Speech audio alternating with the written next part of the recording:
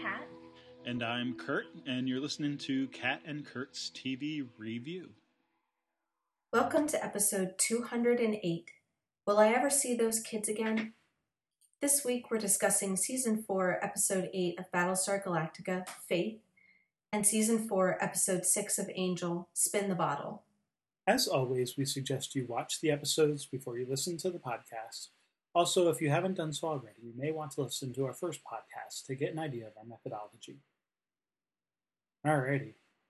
Faith. So I actually, when I glanced real quick at the episode names this week when I was watching them, I'm like, Faith. Oh, wait. Does Faith come back in this one? And then I'm like, oh, wait, no, that's the BSG episode. I had to think back. I actually, just as I was saying it, had a little moment of deja vu of I think we've had an episode of this before. I'm like, I don't remember Faith coming back in season 4 of Angel, but maybe if I misremembered. Faith on the Demetrius. That's a crossover waiting to happen. Yeah. As if things weren't violent and trigger happy enough. Right. Just introduce Faith into that situation. Right. Now, someone quick, go write a fan fiction. Anyway, yeah. But no, it was. I kind of laughed. I'm like, and I don't even think there's an episode called Faith and Angel. Anyway, I don't think we've had one. At least Faith, Hope, and Trick, right? Oh, right. That was. Name? I mean, that was back the first episode that she was in. I think. What, second season or third season of Buffy? Third, I guess. Yeah. So yeah, that was a while ago, but right. Other than that, I don't think her name's in any episode titles, but no. But I had that same moment, I guess, because we just have talked about her so much that it's hard now to say that name in the context of this podcast and not think about her. Sure. That said, she is not in this episode of Battlestar Galactica. But you had some other notes or production stuff that you wanted to go over real quick? Yeah, I think just the one, that the fact that there's a new writer, Seamus Kevin Fahey, is the most Irish name I've ever heard, who, this is actually his only written episode of the show, which I'm surprised by looking that up just now because this is quite good, I think, and it's kind of a shame, but maybe he was new. It seems like he was an assistant to the writers and a staff writer through seasons 3 and 4, so was in the writer's room, I presume, but not actually writing scripts apart from this one. He does come on and write. There's some webisodes in season 4, which we will talk about. He writes those with Jane Espenson. They co-write them together. Oh, nice. So we'll talk about him there. But this is the only episode proper that he wrote. So yeah, good way to get his writing career. I mean, this looks like his first job. The first episode of television he wrote was this. Right. Was this maybe he had written some other stuff before, but it wasn't television. Maybe. Right, or had jobs assistant to the writer, but wasn't a writer, a credited writer himself. Assistant to the writer. Not assistant writer. He was assistant to the writer. Yeah. But it's an important distinction. Absolutely. Assistant to the producer. Yes. But it looks like he went on to be pretty successful. I'm looking at his other credits here. A lot of things, writing and producing on Spartacus, the Starz show, which I have heard good things about. Haven't watched yet myself, but I plan to. And then American Gods, actually, too. He has, an episode of that. And then a bunch of other random things. So it looks like he's gone on to a pretty successful career. I'm trying to remember, doesn't Spartacus also have a Whedon connection? Does it? I'm trying to look it up now. I was hoping that my internet connection would be quicker, but of course Wikipedia took me to the historical figure and not the TV show because that's what happens when you don't clarify what you're looking Stupid at. Wikipedia, don't you know we want the pop culture, not the history. The Starz series, right? Oh, it's Stephen DeKnight. It's Stephen DeKnight. Oh yes, You're yeah, right. that's right. Of course, Right. he was the He's creator the and showrunner. showrunner. Yeah. Yeah. Right. Very cool. Right. So a big Whedon connection there. Yeah. So yeah, I've had that one of the many things in my Netflix queue that I plan to watch at some point that I've heard good things about. But yeah, so good job, Seamus, Kevin Feige. I want to switch the Kevin and the Seamus for some reason. So yeah, and we can talk about, you don't have to agree with me that this is a good episode, but I think it's very well written. So it's kind of a little bit of a shame that this is the only one he did, but I guess that's what happens when you're assistant to the writers rather than an assistant writer. So you have to kind of pay your dues a little bit. Sure. So yeah. That's the only production note that I have, really. Okay. No, I mean, it's always a tough call with the, to be continued episodes. Cause like, we were talking just right before, like so much of this episode is character stuff, which I do generally tend to prefer over the straight up action plot driven whatever. Not that like the plot driven stuff can't be good. Ideally you would have a good mix, I think, and we can talk about that as well maybe as we get into some of the details. But yeah, I mean, if I had to pick like plot driven episode over versus character episode, I would definitely do that. And I think this is definitely a more character episode, although some clear, plot heavy kind of stuff happens in a few spots, mostly with people getting hurt / killed. Sure, but like, otherwise it's like a lot of conversation and like, revelations of character kind of things going on. Right. But even those revelations are largely like internalized. It's more about characters having personal revelation. I mean, there's some revelations in terms of the mythology, but as I'm thinking about it, even those are ones that we already kind of knew about. Like the thing that I don't want to jump ahead too much, but even what the hybrid says to Kara is words we've heard before in Razor. So it's more about, it's not new to us. It's new to them and the characters. So where they end up at the end of the episode is kind of just confirming something we already knew. And even over the course of the 2 episodes, largely the biggest plot move is the learning of that information and the forming of this alliance. So like that's mostly what happens. So I do agree that most of the juicy stuff in here is about like characters having conversations with each other and making decisions about their actions and about themselves and how their attitudes towards things are shifting, which I do think is certainly more fun to talk about. Yeah, I find it personally more interesting than the base star jumped out and everyone started firing missiles and there was 10 minutes of Viper action, like right that's fun to watch, but it's not necessarily as fun to dig into on in a podcasting sort of format. Right,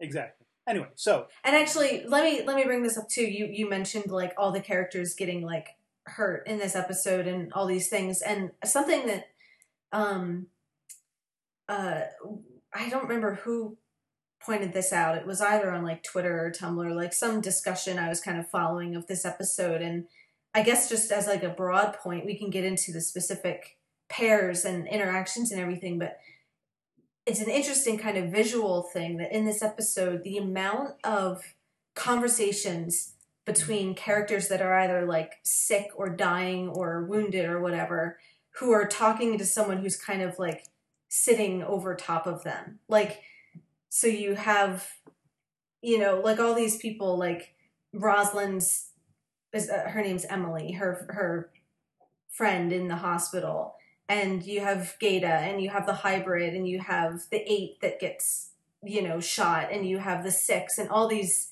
characters like kind of lying on the floor and then having these conversations with someone kind of leaning over top of them. And it's just a really interesting kind of visual thing of there's these separate kind of pairs of characters who aren't talking about the same things, but are all kind of connected through this shared experience of suffering, and these, you know, they're connected visually, if nothing else, which I think implies a kind of deeper connection between all of them too. So Sure. it's just an interesting kind of little motif running through all the different storylines.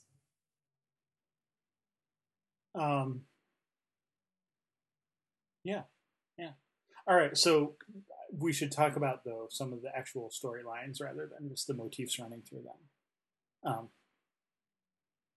We can talk about the motifs running through them as we talk about them, perhaps. Sure. Even so, I kind of wanted to split up.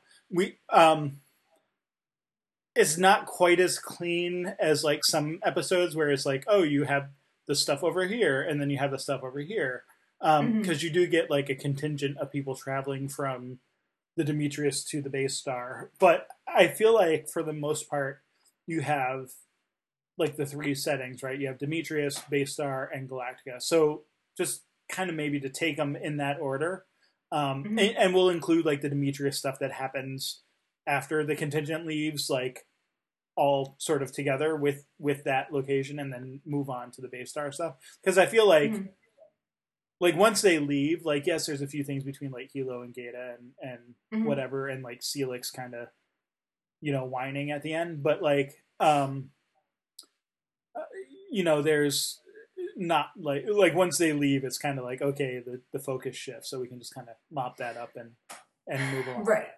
Right, and there's no interaction, like until the last minute. They don't know what's going on the base star, so there's no need to like jump back and forth, because largely the point is that they are trying to decide if they should keep waiting and have no idea what's going on over there.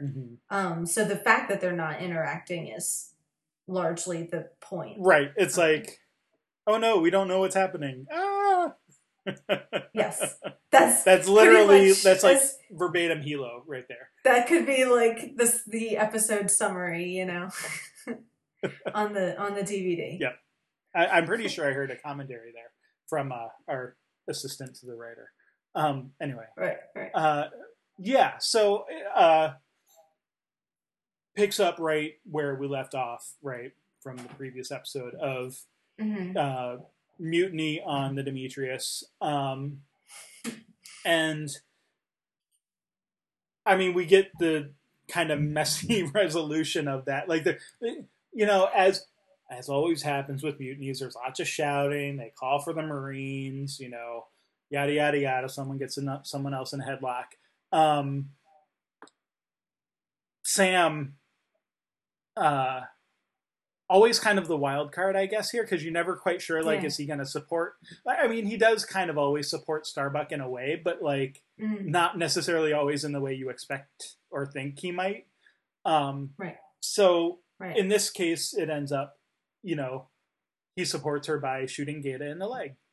Yeah, for that. And that kind of, like, that I love, you get, like, everyone else is like, wait, what just happened? And Gata's like screaming, what the frack? Like, he's like, I'm like, calling hello? Starbuck every name under the sun. I'm here with the shot leg, somebody. And like, it wasn't just like, it wasn't like, you know, oh, you know, clean goes through the messy part. It's like broken bone, like shin bone poking through.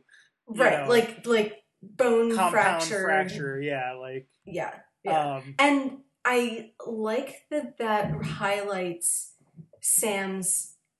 It's very clear that Sam is not a trained soldier in the way that everybody else is, because what I like about that is kind of how shocked everybody is. Like, even Starbuck is Yeah. like, Sam, like, for God's Right. sake. Like, Right. even Starbuck, who is the one who's saying this is a life or death matter, that you have to do what I'm telling you and everything, even she is shocked by that. Right. And that everybody agrees, like, that was an over, like, for as serious as the mutiny is, that was an overreaction to the situation. Right. Like, people had their guns out, but like, it only takes the kind of the knucklehead who doesn't really know what he's doing to actually like pull a trigger. And that's part of Gata's shock too, is like the what the frack thing is, like, he didn't expect that. Like, maybe he thought there would be fighting, but wasn't expecting to have his leg severed in half. And that was that sort of idea was part of the impetus for one of our rejected titles for the episode, which is actually said by Fred in the Angel episode, but the nobody kill anybody, please. Like right, this is right. Like, yeah, like I agree with you. Like there's definitely a standoff there and the threat, but yeah, it's like everyone else knows how quickly things can get really, really serious once they start shooting. But yeah, you've got like you said, like Sam's not the trained,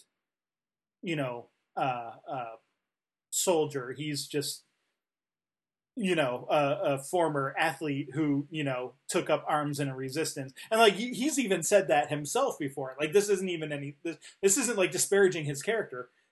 This is right. The way he describes himself, right? Like at times. Right. So like, it's totally the undisciplined. And I guess the kind of real surprise is you don't have Jean, right? Like sort of going along with him. Like I don't even actually. I'm trying to remember. Like in that scene, is she even there? Like in the command? I don't know. Whatever I don't remember seeing her. No. But maybe she just wasn't in the shots, or maybe it was too quick and I didn't notice her. Right. But like, you kind of feel like, yeah, like maybe had she been there, it would have been even like more open fire, kind of, going on, because because that's what they did. It was like they were buddy in the Resistance on Caprica, and like, and then again on New Caprica, and like that's how they did things, is like they took the shots when they could and kind of got lucky and survived and kept on going. Right. Yeah, it's like that Heinlein quote, like, I mean, not exactly like it, but like that an armed society is a polite society, right? Like when everyone has kind of like guns, like most people are going to be a little more hesitant to start pulling triggers because you never know who's going to be shooting back at you. But like, you get the one guy who just doesn't know what the stakes are, and that kind of throws a monkey wrench into the whole thing. And doesn't know how to gauge the seriousness of, and again, not that it's not serious, but they know, even the mutiny, you feel like there's a certain sense of how to go about this to prevent bloodshed, and to do it in the cleanest, and I always and most efficient and bloodless way possible. And it's Sam that just like takes that volume dial and notches it up to 10, and which kind of shocks Starbuck in a way into rethinking her own, like the fact that it escalates so quickly and so disproportionately. Suddenly she's like, wait a minute, maybe you're right. Maybe this is a needless waste of life, and maybe I have another way of doing it, which she should have proposed half an hour ago. But it doesn't. It takes it takes the violence to clarify her thinking in a way. Yeah. So and I always thought. So I remember having this thought way back. Oh gosh, 20 odd years ago, when I first saw, Crimson Tide in the theaters, where, the Denzel Washington, Gene Hackman film, where, like the fact that there's like rules about like mutiny, there's like a code, in the military, part of the military code on like how to like, go about overtaking the ship, you know what I mean? And it's like, not to say that there's not contention and stuff, and that movie and this episode and everything that's been done in between and since and whatever, has their own sort of take on it or whatever. But like, you do get that sense of like, there's like, yes, there's a mutiny, and yes, there's some level of physical force, but it's Athena putting Starbuck in a headlock, not choking her, not like, but like Starbuck's still yelling, and there's still like high tension and guns drawn. But like, yeah, that there's this whole sort of like both written and unwritten like series of events and protocols that people are supposed to follow when undertaking a mutiny, on a military ship. And right.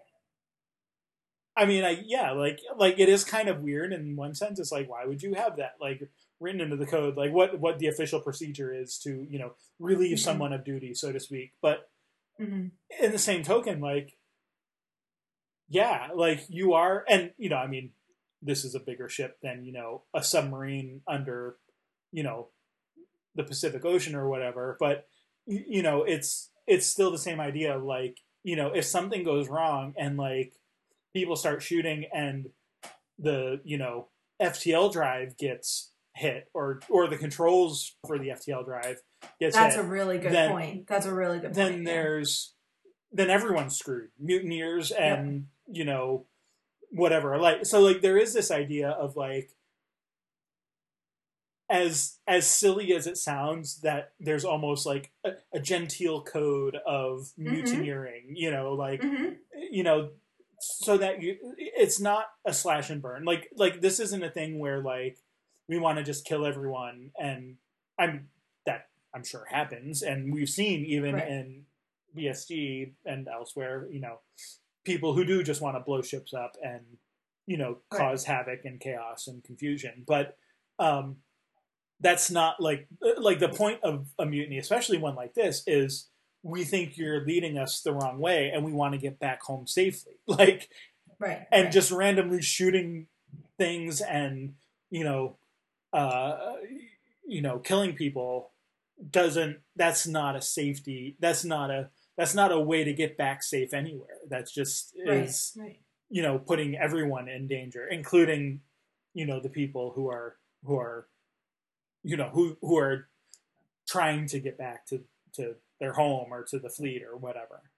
Right. The whole point of this is to save lives. Right. Is to preserve. Yeah. So the violence undercuts that, and I think that like if you're going to mutiny with honor and according to the rules, like the fact that like Hilo and Gaeta are the commanders of that, and like they're going to follow those rules. Right.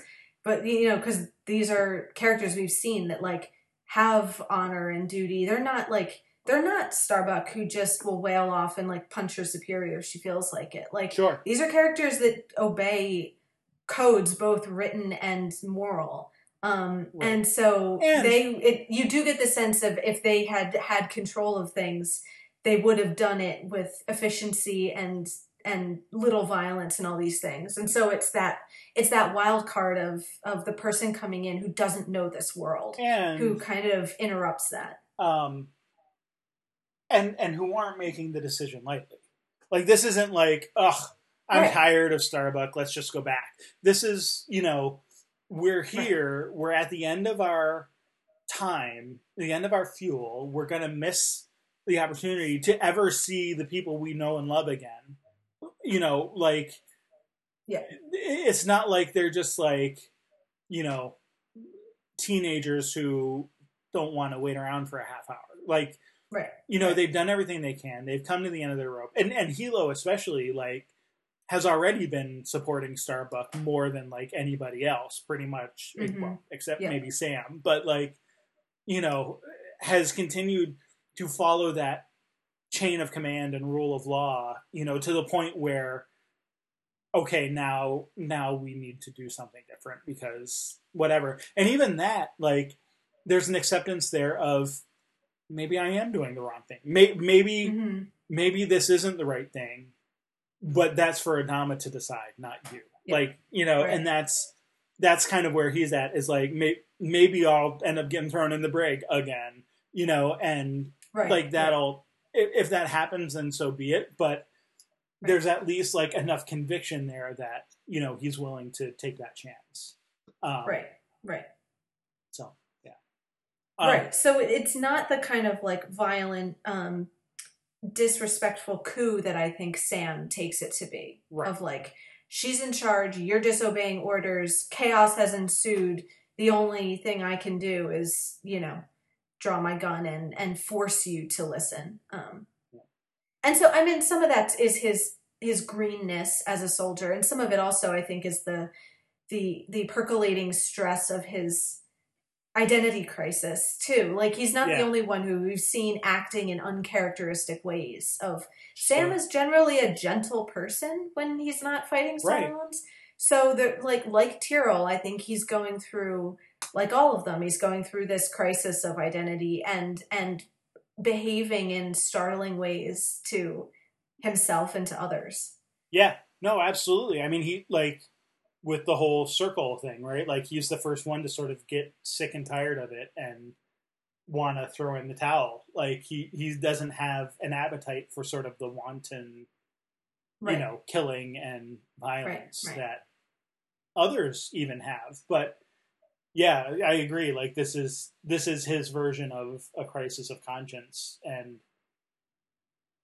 maybe so maybe in addition to, like, I don't for a second doubt that he 100% is supporting Starbuck, and whatever decision she made, like, I feel like he would have supported it. But also, like, that she was making the decision to, like, want to continue looking for Earth and, like, go, work with Leoben, who isn't, like, Sam's favorite person, Cylon being in the world, obviously. Fair enough.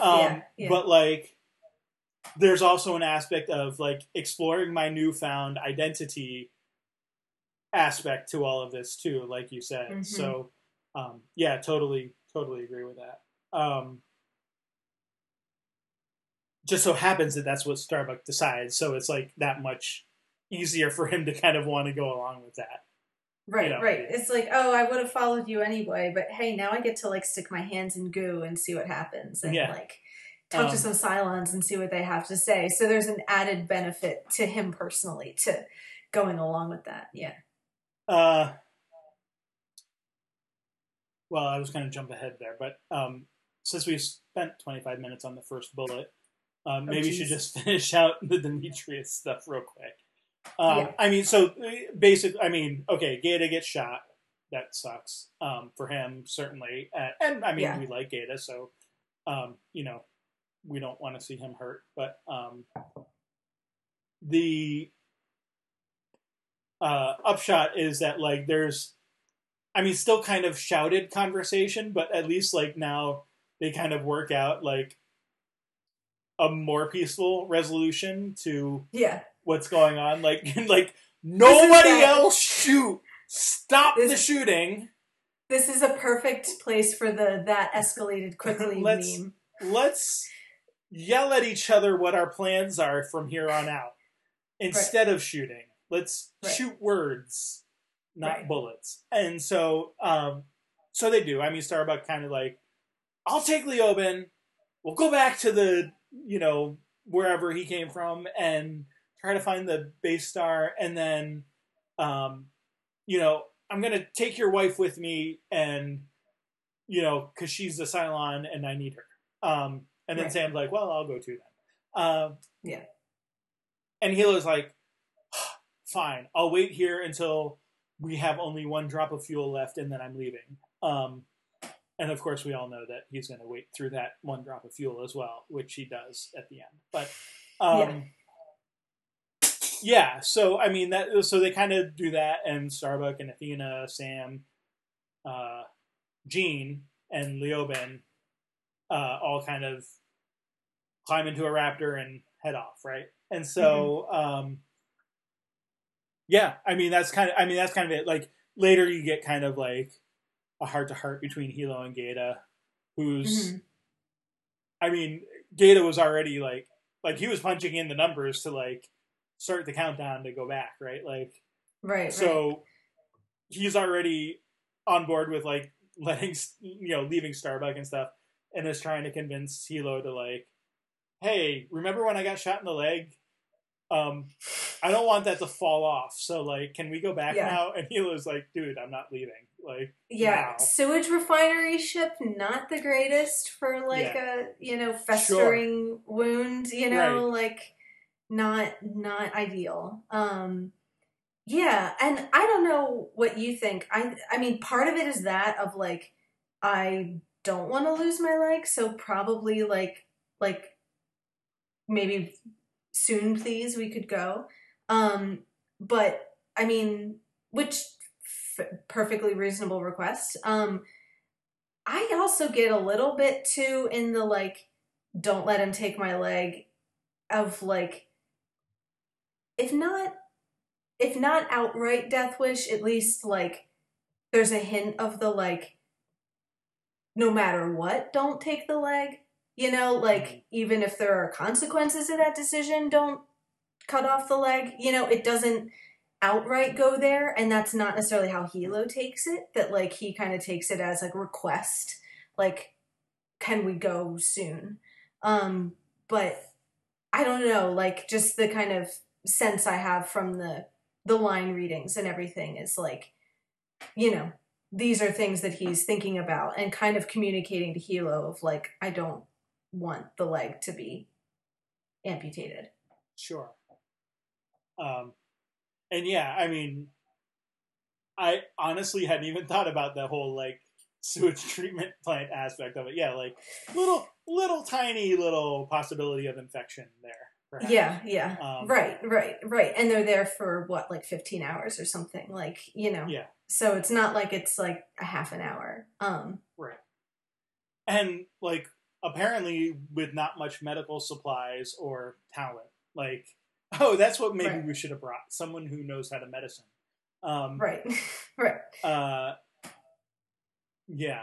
So anyway, like that happens, and then there's stuff when they come back, but that's for the most part they just kind of like wait for the rest of the episode.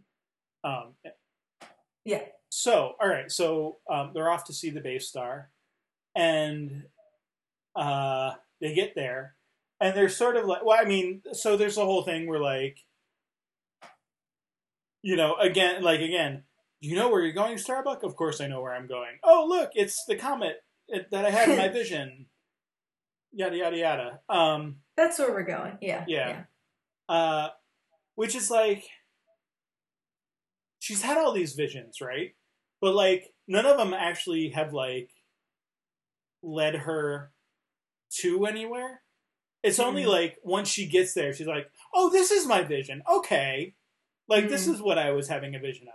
But like, don't you think the visions would be more helpful if they were like, maybe like further away, or gave you like more direction rather than like, oh, I stumbled upon this thing and oh, this looks familiar. Like, I guess that's kind of like, okay, it gives you a signpost, but then like, where do you go from there? Like it there's no directionality or like, guidance behind the visions. It's just like, oh, there was this thing I saw once, and hey, look, this is it. Right. Yeah. No, that's true. I mean, I guess the only thing it gives them is a sense of significance that they are on the right path. Sure. And so when there are opportunities presented on the base star, she can take it as, again, take it on faith a little bit that those are significant, or that they're not necessarily going to be traps, because she's had, her vision corresponds to what she's seeing in the situation. And so like, then if the Cylons offer an alliance, or if the hybrid says something mystical, it's easier to jump to the conclusion that those are the guiding posts. Those are the things that are going to lead you to your next thing. Yeah, rather than the vision itself containing instruction of some kind. But yeah, there is an element of like, you only know you've done the right thing after you get there. Like, it doesn't ever tell you what the right move is. It's not until you get to it that you realize, oh, that must have been the right thing because it checks out with what I saw before. Right. And there's a consistency in that, like with the whole Jupiter's eye thing and like, you know. Right, sure. Other elements of her visions that she's had, like right. Like it's always in like in the moment, it's like, oh, this is what they meant. That's what that meant. Yeah, right. And never, not really anything like, oh, this will help you get to, from point A to point B or whatever. Right. It's not like Cordy's vision, which contain, if not outright instructions, at least some sort of message of here's what you should. Here's where your goal should be. There's a demon over on 8th Street, 4922, and, it's got all of these things, and you're going to need an axe to kill it. And, yeah. Right. It's not helpful in that way. It's yeah. All right, so they get there, and there's sort of like suggestion, I guess from like Leoben, right, who sort of like alludes to the fact that maybe there's not total agreement among the Cylons. Well, I mean, we know that there's like the two factions, but even among like this particular faction of like the 6s, 8s, and 2s, is Leoben a 2? I forget what number. I think he's a 2. Yeah. That maybe things aren't going as well as like they could be. And so they get there, and like you sort of like start seeing the inner Cylon, like you get like is Natalie, is that the 6, right? Who's sort of in charge, and like the sort of contention between her and Leoben a little bit. But then you get like all the 8s, right? And so I wonder here, like, are these the 8s that Boomer are these the same 8s who like Boomer saw way back when they flew a Raptor with a nuclear bomb to that one base star? It's the "We love you, Sharon." It's those like fawning 8s that kind of turn up in a crowd and kind of like say like, "Oh, like you're such an inspiration. We want to be like you." Yeah, like they always do this. Right. And then they say to like Athena like that she's like the first one, right? Like to like do the different thing. And it's like, wait, did you forget about Boomer? like didn't we already talk about this? Like Boomer is the first one to not vote with everyone, and like who kind of went off on her own. And so like it's just kind of weird too. Like is there? I didn't think of it quite in the, like you said, like the fawning way necessarily, but like, are they kind of like being a bit disingenuous just even by coming to Athena and kind of like trying to stroke her ego a little and say we want to be like you? And it's like, we want to be like you, but like even that in and of itself is not being like her, because the whole point is that she goes off and does her own thing, right? Like it's we want to copy you. We want to copy you, but copying you means individuals just like you. Yeah. So it's like here's my daily Monty Python reference. Are you ready? Sure. In Life of Brian, when he's trying to get them to not follow him, and he says, "You're all individuals," and the one guy goes, "I'm not." That's what it makes me think of. Sure. So, and this, I think, encompasses Boomer and Athena. Like, how much of the 8, sort of the classic 8 personality, if they share something between all of them, is like about wanting to be accepted. Like if it's Athena kind of wanting to be one of the humans, or Boomer wanting to be one of the humans and kind of getting rejected, and so being the best Cylon she can be. And now here's these 8s kind of saying, yes, we want to be individuals just like you, but please tell us how to do that. It's like, they're not, I feel like the 6s are more independent in that way of like, they make a decision and they go for it and they are leaders. Whereas like the 8s are kind of followers. Like they're kind of looking for somebody to love them and accept them and tell them what to do in a way. And it's interesting too, because like I feel like the ones who aren't, Boomer and Athena, basically, I mean, are the ones who were kind of forced, like they were commanded, right? Like, or Boomer was like programmed to, right, be in the colonial army, and then like it's through that experience that she kind of gets her own individuality. Athena is kind of the same way. Like she was like given this mission to go attach herself to Hilo, and mm-hmm. in doing that, like she kind of learns this sort of independence by not being around the other eights and the other Cylons even, and like so it's like that sort of being forced to be cut off from like the rest of them, that they learn to be that independent self, that then when they like come back is like maybe a starker distinction between them and the rest of the eights who have always just sort of been together, maybe like either clicking together or just like following the other Cylons, like whatever group they happen to be following at that time, right? Right. Yeah. So, right. It's not till they're forced into a position of individuality and having to make their own decisions independently that they gain that kind of independent thought. Mm-hmm. Right. Yeah. I mean, that's what it seems like anyway. I feel like there's an argument there to be made. Right, and you do see them more often in a group, more so than any of the others, I think. Sure. Like even, I mean, some of them you might see like sixes, pairs of them or whatever, but like right. You very often it's this pack of eights. It's like a clique, like it's like Yeah, I was gonna say even like the sixes, like even when you see like a couple of them together, it's like they come together to like strategize, and then they kind of go off and do their own thing. Like they're not, they're not as cliquey and groupy. That's not the right word, but groupthinky. Yeah. As the eights seem to be. Right. Speaking of, it's a kind of nice inversion of that scene with Boomer and the crowd of them, where Athena kind of just tells them where to go and leaves. Like that she's rejected, that she's moved, whereas Boomer was disturbed by them. Athena's just like, sure, and I mean obviously, and she knows what she is, and right. Athena like never had that programming that Boomer had, where she didn't know about her, Cylonness and whatever. Right. But yeah. Anyway. So speaking of sixes, we get one who sort of has like PTSD or something. Who was the parent? Is this something that we would have seen?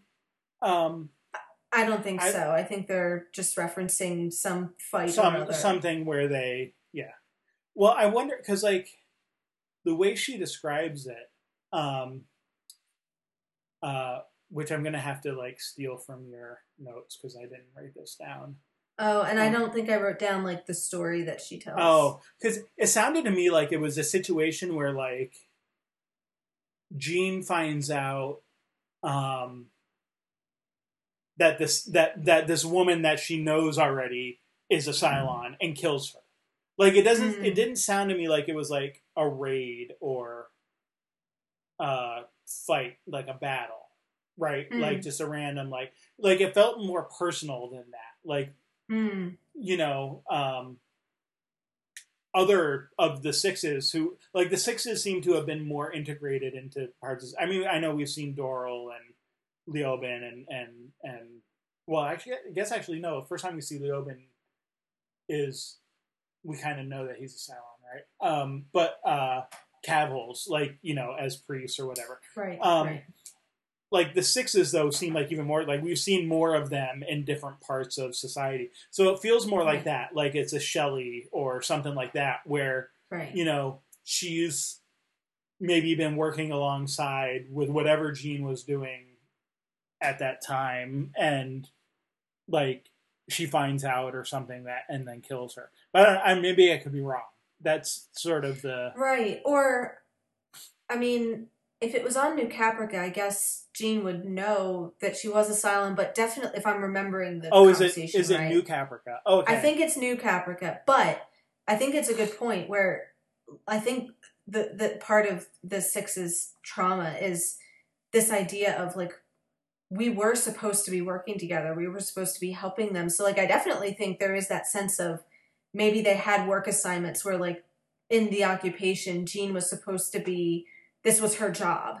And this Six was maybe assigned to work alongside her, and it came to blows. But like, there is that sense of betrayal of like, Right. we were trying to work with you to make the Right. planet better and your society It's- better, and you couldn't see past that and betrayed that Right. altruistic motive that I had. It's more than just that, like, there was a battle, or that like Jean like sniped Right. at her from like a distance or something like that. Like Right. it definitely seems more personal and up close, Yeah, and that's yeah. kind of what the Six couldn't get over. Right. And then from Jean's point of view, I think this was in one of Jacob Clifton's essays. He kind of pointed out like the way, so like the Six is taking that very personally, but the way that Jean talks, it reflects her, being a professional athlete. Like the way she says, happy to put you down again. Like, that's like talking trash on the ball field, like, does she even mean it in a threatening kind of way of like, try something and I'll kill you again? Or does she kind of mean it in a like competitive, and now that when I watched it again, like I can see kind of what he means by that of like, she says it in a kind of almost flippant kind of way, like you would talk smack to somebody on an opposing team rather than your mortal enemy. Like, she's not necessarily approaching it in the sense that the Six is approaching it. Yeah. Not that she doesn't mean it. Like, obviously, Jean has been a resistance member for a long time. Not that she's not serious about what she'll do, but she seems to be saying it in a more playful kind of way. Which is not at all how the Six reacts, who then like smashes her head into the raptor and kills her. Sure. So, yeah, and reinforcing this, perpetuating the cycle of, it's the Six saying, Natalie saying, why did you do that? The Six says, I can't let it go. And then Kara is saying to Sam, let it go. And Sam saying, I can't, that's my friend. Like, this is the problem, is that this is like a microcosm of the Cylon human conflict. It's just this eye for an eye. You took one of mine, so I'll take one of you, so you take one of mine attitude that then keeps on rolling along. Yeah. Well, and then you get like the snide comment from Natalie, right? Of the, oh, is that enough like human justice for you? But it's like, I mean, Cylons haven't exactly been like, right? The Cylons are just as guilty of that. Fair and even-handed, like. Right. And I mean, say what you will, like, oh, we learned it from the humans. Okay, like maybe, but that doesn't make it better. Like, right. So yeah. Right. Yeah, they don't recognize the way in which they're guilty of the same thing that they're participants in the cycle. It's only a cycle if both sides participate. Right.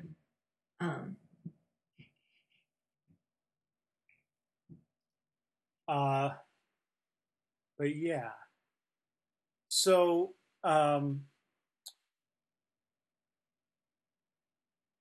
they get through that stuff.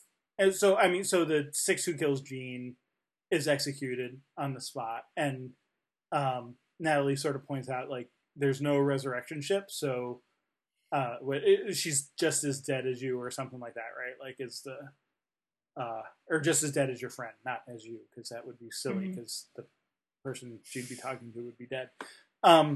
But yeah, so then from there they're like, okay, well, let's go do what we came here to do, like, which is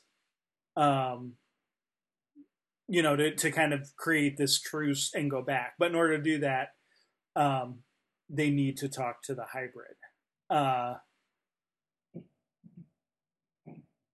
So, I'm trying to remember, like, because I'm kind of trying to remember exactly how they go from there to there, but I guess it doesn't matter. The upshot is they go to the hybrid, and lots of very clear and precise language that we usually get from the hybrid, that has absolutely no metaphor or symbology in it whatsoever.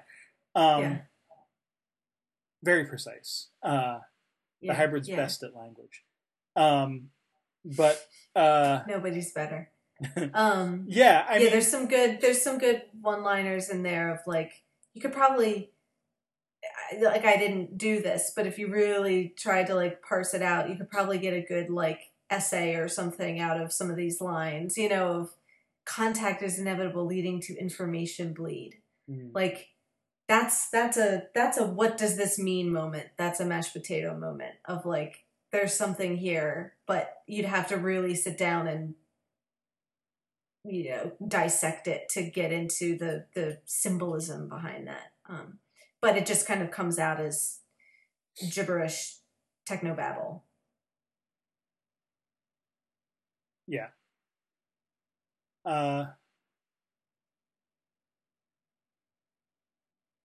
Yeah, I mean, so it's always hard when you're talking about the hybrid, right? Because like there's moments in there of what seem like they make sense, and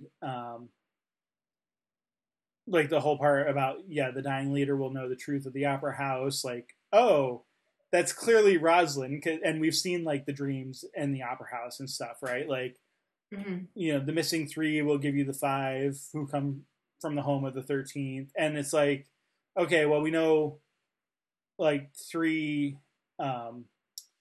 that's Deanna, right? Like, and the 5, obviously the not the penultimate, that's the penultimate 4, the final 5, and the 13th is obviously the 13th. So like there's these things that you can figure out, and then even like the point of like talking directly and calling Kara by her name is sort of intriguing and whatever. But yeah, like, I mean, again, like Starbuck doesn't necessarily know any of this, so it's still sounding gibberish to her, and all of that. But yeah, I mean, the upshot is I guess they have to shut down the hybrid, basically kill her, in order to do whatever it is they need to do, right? And so or unplug her. I don't know that it kills her entirely, or at least like shut her down, I guess. Like whatever the equivalent. I mean, right? Like, I mean, I guess if she can boot up again, then whatever. But like, it seems like that thing of where like, I mean, there's like, it's like the weird combination between like the physical and the mental, of the ships, of the Cylon ships, right? Like there's that, same thing with like the Raiders and stuff. Like there's a strong biological component, but also a strong mechanical component to the ships. And so this is the same thing. Like the ship is damaged, and that kind of, even though like the hybrid is never really like makes sense to us, there's a sense where like it's more, the gibberish is like more broken and like nonsensical or something, I guess, than normal. Right. Even though it does actually make more sense to us in particular as watchers than, maybe it usually does. Anyway. Right. In a way, she's broken, but also makes the most sense here. Like, right. The symbolism is the most intelligible, in that you can actually pinpoint the underlying message that's being conveyed.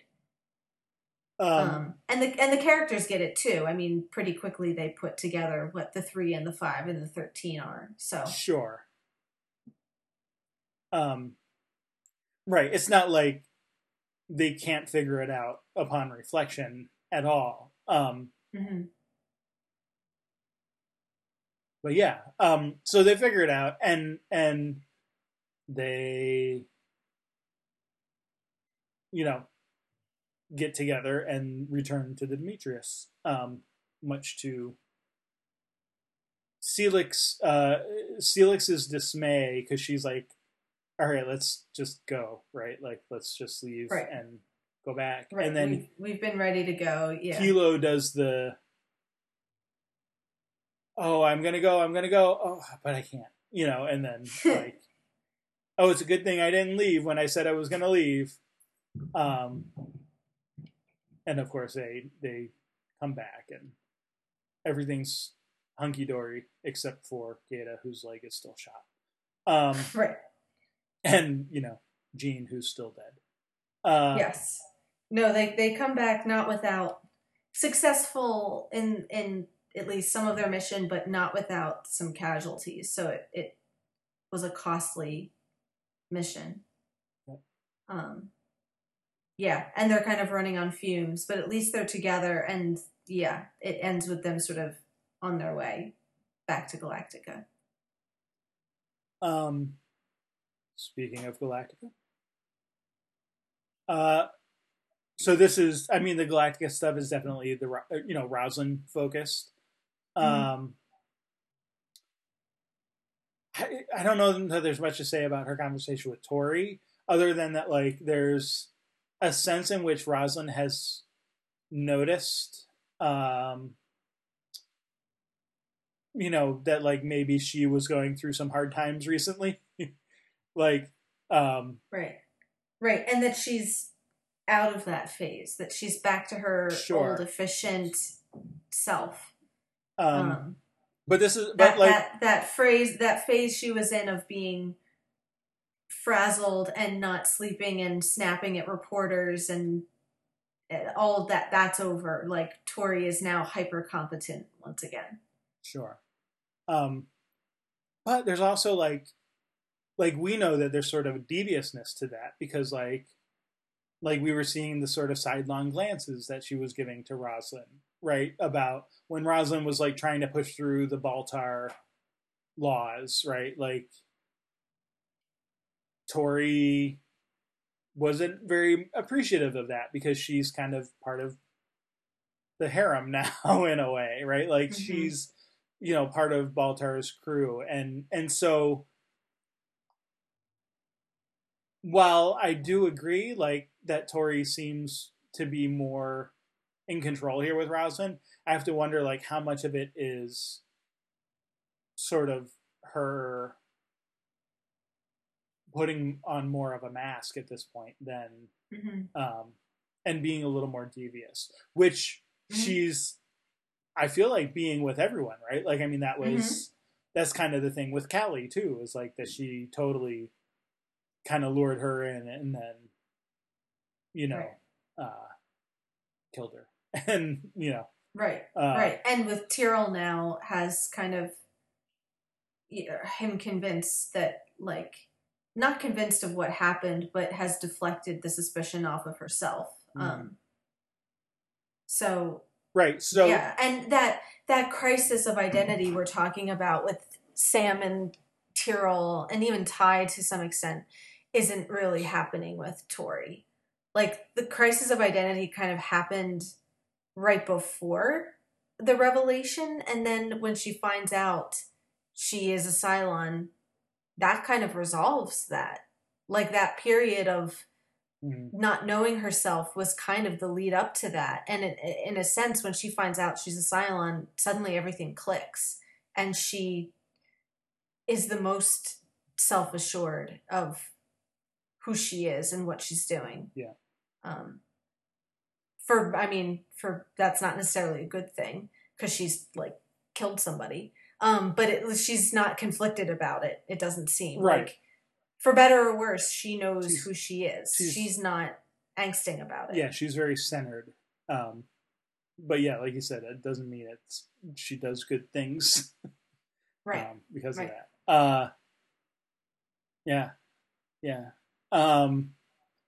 Right, but there is a sense though that Rosalind is falling for that as much as anybody. That like she's overwhelmed, she's getting sicker. She appreciates Tori's competence and efficiency and everything. So Tori's giving her exactly what she wants in this moment. So moving on. So yeah, so Rosalind, like the whole thing being that like Rosalind's preparing for her next cancer treatment, and so when we next see her, that's where she is in the sick bay, and she hears like a radio with Baltar's voice going on one of his speeches, and goes to investigate, and it turns out to be sort of a ornery, but ultimately kind-hearted,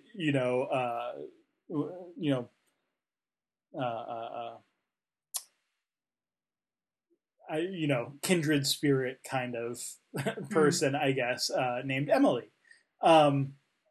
who, likes what Baltar is saying, even if she doesn't agree with everything he says. I feel like that's kind of like a lot of Trump supporters.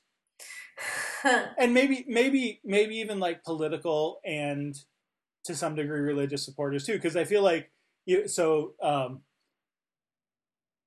just this week you had like the whole thing with like Joel Osteen, however you say it, like with the hurricane, right, with his, like not opening up his like 16,000 seat church, or right, he has, right, not making his huge mega church available to refugees from the storm, and then like now apparently he's going back on that and saying no, I was going to do it all along, and it's like, oh yeah, you mean after like millions of people said you're an idiot for not doing it.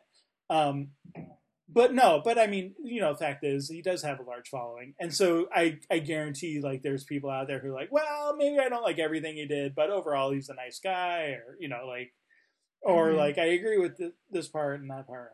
Anyway, but this is kind of the Emily, right? Like she's maybe the populace who Baltar is becoming more popular, and maybe yeah, you can disagree with like specific things he says here. Well, maybe I wish he didn't talk so much about how bad you are, because you seem like a nice person, but I like the stuff that he says about the Cylon God and like kind of that attitude, and starts I don't know that we need to get into like the different like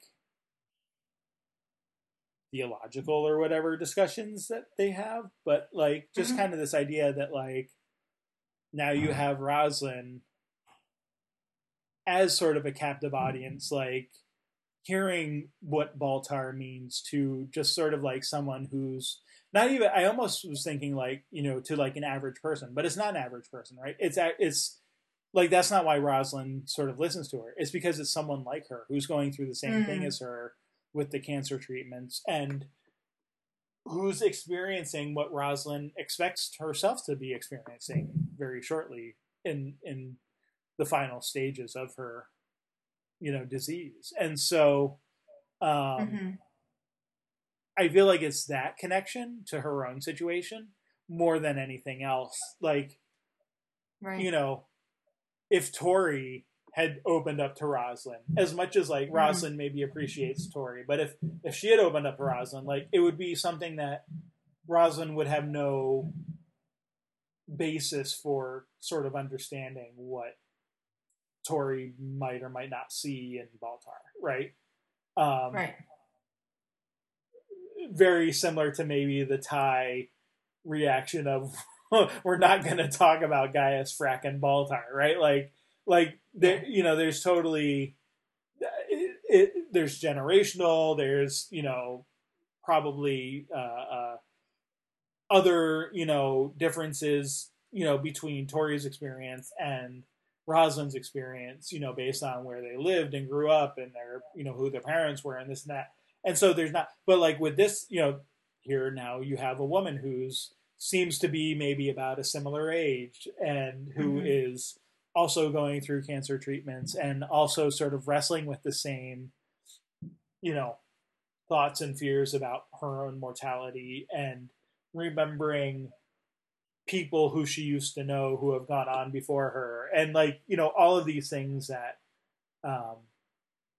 Rosalind sort of has said or thought, on her own, and so maybe becomes a little more open to it, which I feel like I feel like that's very, not that I think Rosalind has like a conversion experience, but certainly becomes more open by the end of the episode to what Baltar is saying, even to the point that she tells Adama that there might be something to this Baltar stuff, right? Again, almost taking on this. Well, I don't agree with everything he says, but maybe there's a little something here or there. Maybe there's some truth mixed in all the BS. Yeah, and not necessarily giving Baltar credit for it, for having these ideas, but saying kind of, oh, maybe he stumbled onto it. Right. It could be something. Again, the hand of God. He could be the instrument of something that is utilizing him for a purpose. He might be saying something that has truth in it, even if he's too much of a corrupt idiot to really be the source of that truth. Or Baltar talks a lot, and just by sheer probability, something he says has got to be true. With the amount of words that actually come out of his mouth, not everything can be false. The monkeys typing, one of them is at some point going to write Shakespeare, right? Well, that's a great connection because he quotes Shakespeare in this sure. episode. He quotes Hamlet, and that's so the cliche. Is he's the monkey.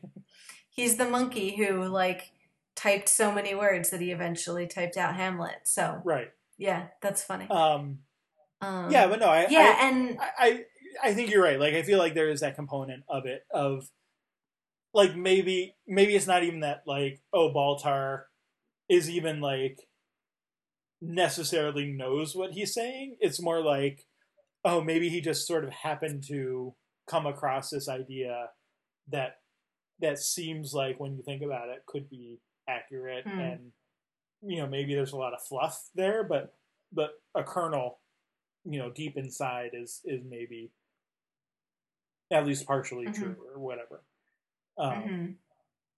Right, and Emily's line about if he's the one God, he belongs to all of us. That if there's truth in this God or in this religion or this mysticism, it's true even if you don't like Baltar. The truth has nothing to do with anybody's liking of him or not. That it could be true independently of him. Yeah. And it's not you don't have to endorse Baltar necessarily to find some truth in what he's spouting. But even that, you compared him to Trump, there's something for me that's uncomfortably the people that kind of will say well, he's not necessarily a good person, but God will use anybody towards good. So it's okay if he's in power because he's, again, the hand of God. He's the instrument of God. And it's not about his morality. It's about the fact that God put him there. And that's kind of the position Baltar is in of even for all of his history of corruption and weakness, he's being put in these positions of power, and people are willing to look past that because of what they see as a higher divine purpose that is using him. Sure. So that's a kind of, an attitude that some people might feel inclined to take. That's one that I don't always agree with in real life, but certainly I could see there being Baltar supporters like Emily who say, well, I appreciate the message that's being given through him, even if I don't approve of him personally. Right. Yeah. No, and for Rosalind to be at all open to that by the end of the episode is a big step because she's so anti-Baltar. That's a huge. even just that minute change is huge for Rosalind, I think. Yeah. No, I've definitely known people like that. Trump or otherwise, like, oh, maybe I don't, maybe I don't think Trump should like tweet as much as he does and say some of the stupid things he does, but like, I think he's, right on immigration or on this or that. And it's like, right. Yeah, but do you actually know what he's like doing? Like, and not even like, because I'm appalled by it. It's just because like, I don't actually know if he knows what he's doing. Like, like it's not even like a matter of like, I disagree with him. It's just, I don't think he necessarily knows what his own policy is from day to day. So, right. And that's very Baltar. Right. That's very right. Baltar. Exactly. And so like there's an aspect of that is interesting because you want, like, on the one hand, you want to say like, okay, well, so maybe you are taking a more measured and moderate approach to this and being more judicious than, maybe the sort of doe-eyed followers in the harem. But like, at the same time, like, it all depends on which parts of what Baltar's saying you agree with. That kind of makes you, like, is your judgment good or bad? Like you can be more judicious, but that doesn't necessarily result in like a good thing that is happening. Right. Right. In the long. Anyway, so I mean, I think ultimately though, like, I mean, not that she's perfect or anything, but I think Emily is sort of presented as a favorable or likable person, in part because of that, I think, relatability that Rosalind has with her is because, Rosalind also is problematic at times, but like we generally like her and think, even when she's maybe pushing through legislation that is not up to civil liberty standards, that maybe we at least trust that her motivations are pure, even if like the thing she's doing is questionable. And even though it takes a lot sometimes, I think we see that she isn't entirely closed-minded. That like sure, we get a sense in this episode of like, given circumstances that allow her to be a little less defensive and listen to somebody, even on Baltar, who's the one point where she's consistently, adamantly against, even there she can be changed and have her mind opened a little bit and changed somewhat. Whether or not we always agree with the changes, like just the fact that she can change her mind, that she's not sure, she's not yet totally closed to other people influencing her and everything. So yeah, the fact that she's able to soften a little bit on anything is kind of, I think, a good point in her favor. And I think with that relatability of Emily, you get more honesty from her about her own doubts and everything. That like, we're used to seeing her as the kind of religious crusader of, she has these visions and the gods are, she's the dying leader that the gods are leading to their paradise and everything. But here you kind of get her fears of death and annihilation, of projecting of that onto her mother, that when she was dying she didn't have faith, she only saw darkness, and Emily kind of pointing out like, well, you don't know that, maybe who are we really talking about here? And in a way that's more honesty than from Rosalind than we've seen in a while. Rosalind, who's very ironclad and certain about her beliefs, she opens up a little more to Emily about those doubts and those fears. Yeah. Um, And I mean, just to point out, and this continues with the escalation of like the physical, her appearance, you know, that like a sure. couple episodes ago, the clump of hair falls out. And then a couple episodes ago, um, she has a wig on. So we don't see the baldness, but we just see that the hair is different. And she mentions, I have a wig on. And now here for the first time, like you see the like totally bald head and the scarf covering it. So Right.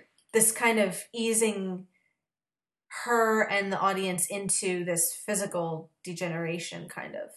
Yeah. Yep.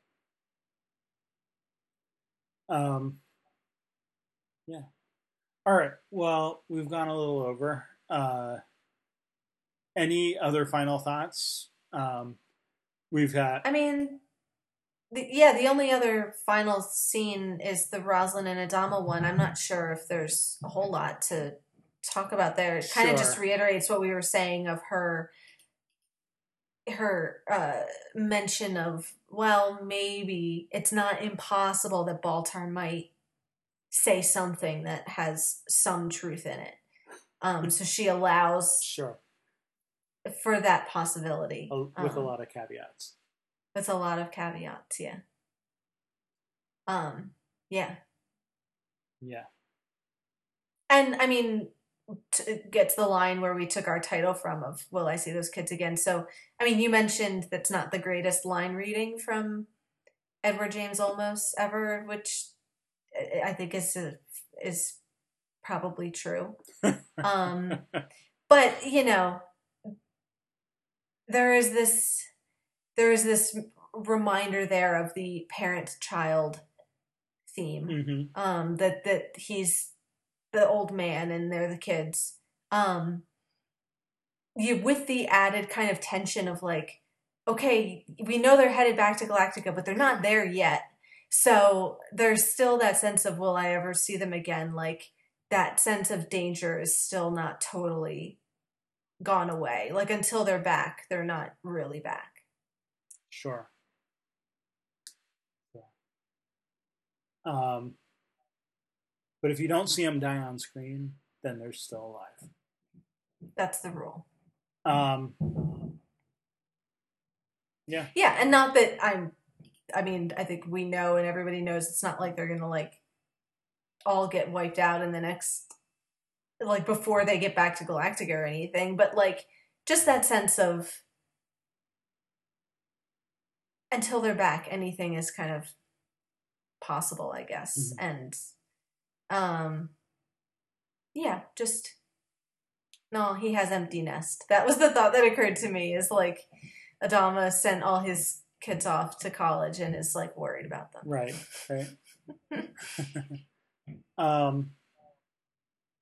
Meanwhile, they're all shooting each other and having right. Yeah, when they so get great experience. when they get back, there's a lot of stuff to be sorted through, perhaps. Right, he has to kind of break them up a little bit. All right. Well, we'll talk about that next week. For now, we should talk about the Angel episode. And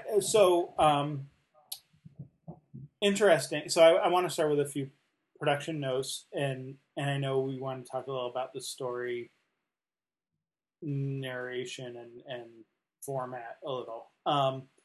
So first of all, a Whedon episode, written and directed by him, different from sort of a lot of the Whedon episodes in that, except maybe like right at the end, there's no real like arc significance here, right? Mm-hmm. Like this is totally a sort of lighter sort of episode of the week, situation of the week.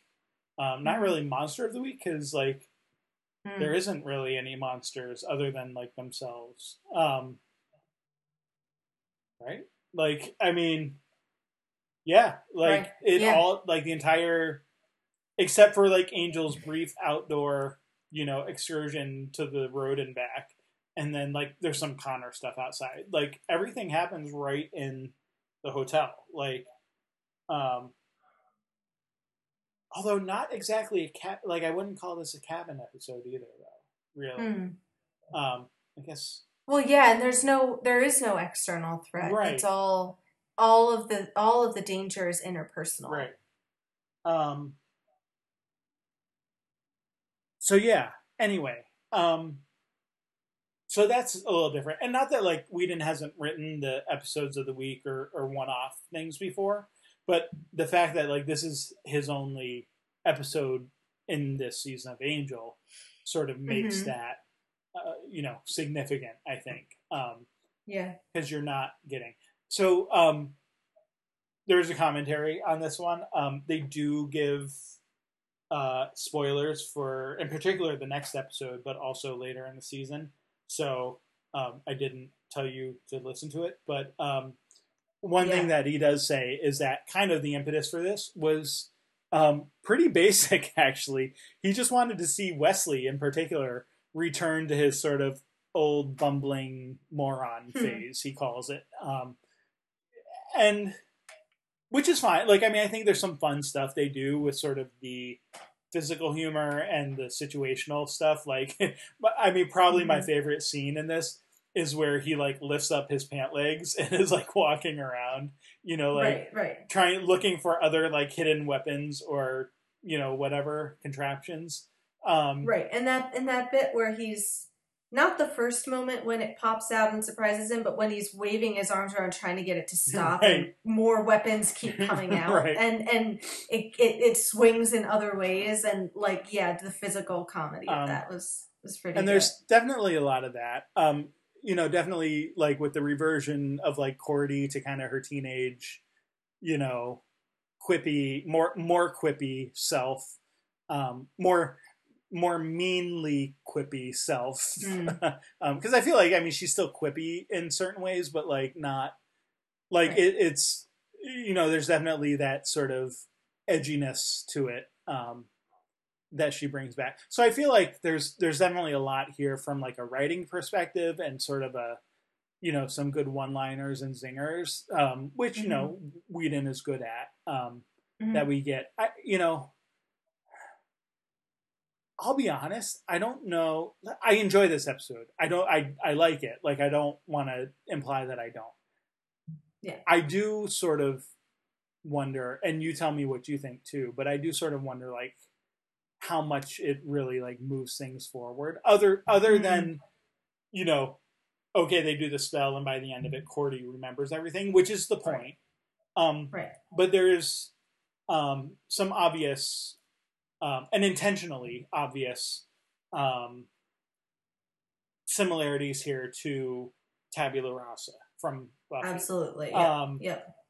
Also to Band Candy. So, kind of, like, if you think about the situation, it's Mm. basically Right. It's it kind of like tabula rasa plus band right, candy like equals this scenario. there's Yeah. this spell, and I mean they do a few little minor things. So like, oh, it's not Willow doing something, and it going wrong. It's they're sort of doing this intentional thing, and it's almost like taking drugs, and then whatever. But like there's this whole you know they forget a lot of stuff, but the reason they forget it is because they've all reverted.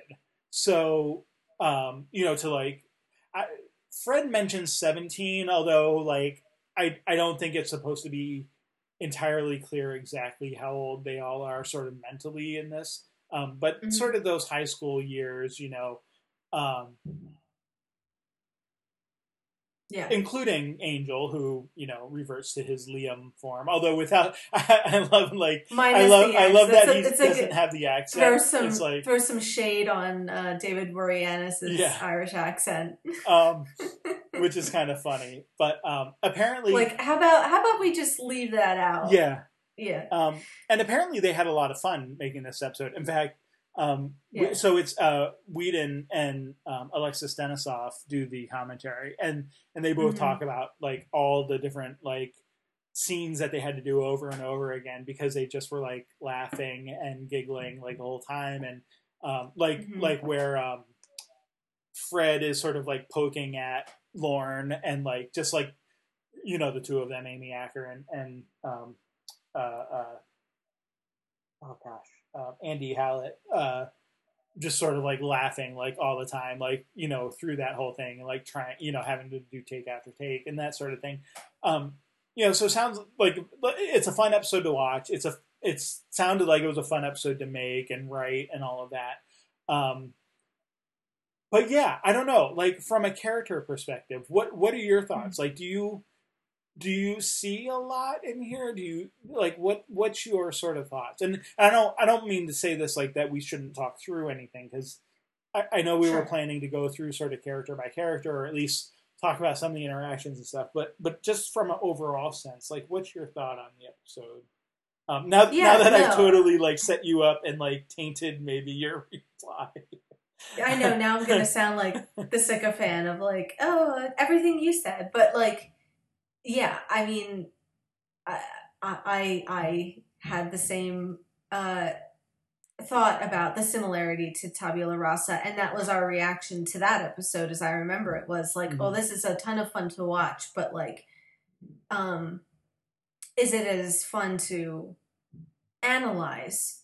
For two reasons. One, I think pure comedy is harder to analyze because it's like, what are you going to do? Explain why the jokes are funny? Like, when the point is humor, that's less fun to really, maybe more fun to watch in some ways, but it's less fun to really like dissect. And then the other point of it, like you said, being the fact that they're not really themselves. So the character, or their current selves, so the character development aspect of it is taken away, of like, kind of by definition, they're not developing here, they're regressing. And so you can't advance the plot because it's not them learning things and moving forward. So it kind of necessarily becomes like a bit of a stalling act. Not that doesn't mean it's worth doing, but in terms of the plot movement, it's not advancing anything really.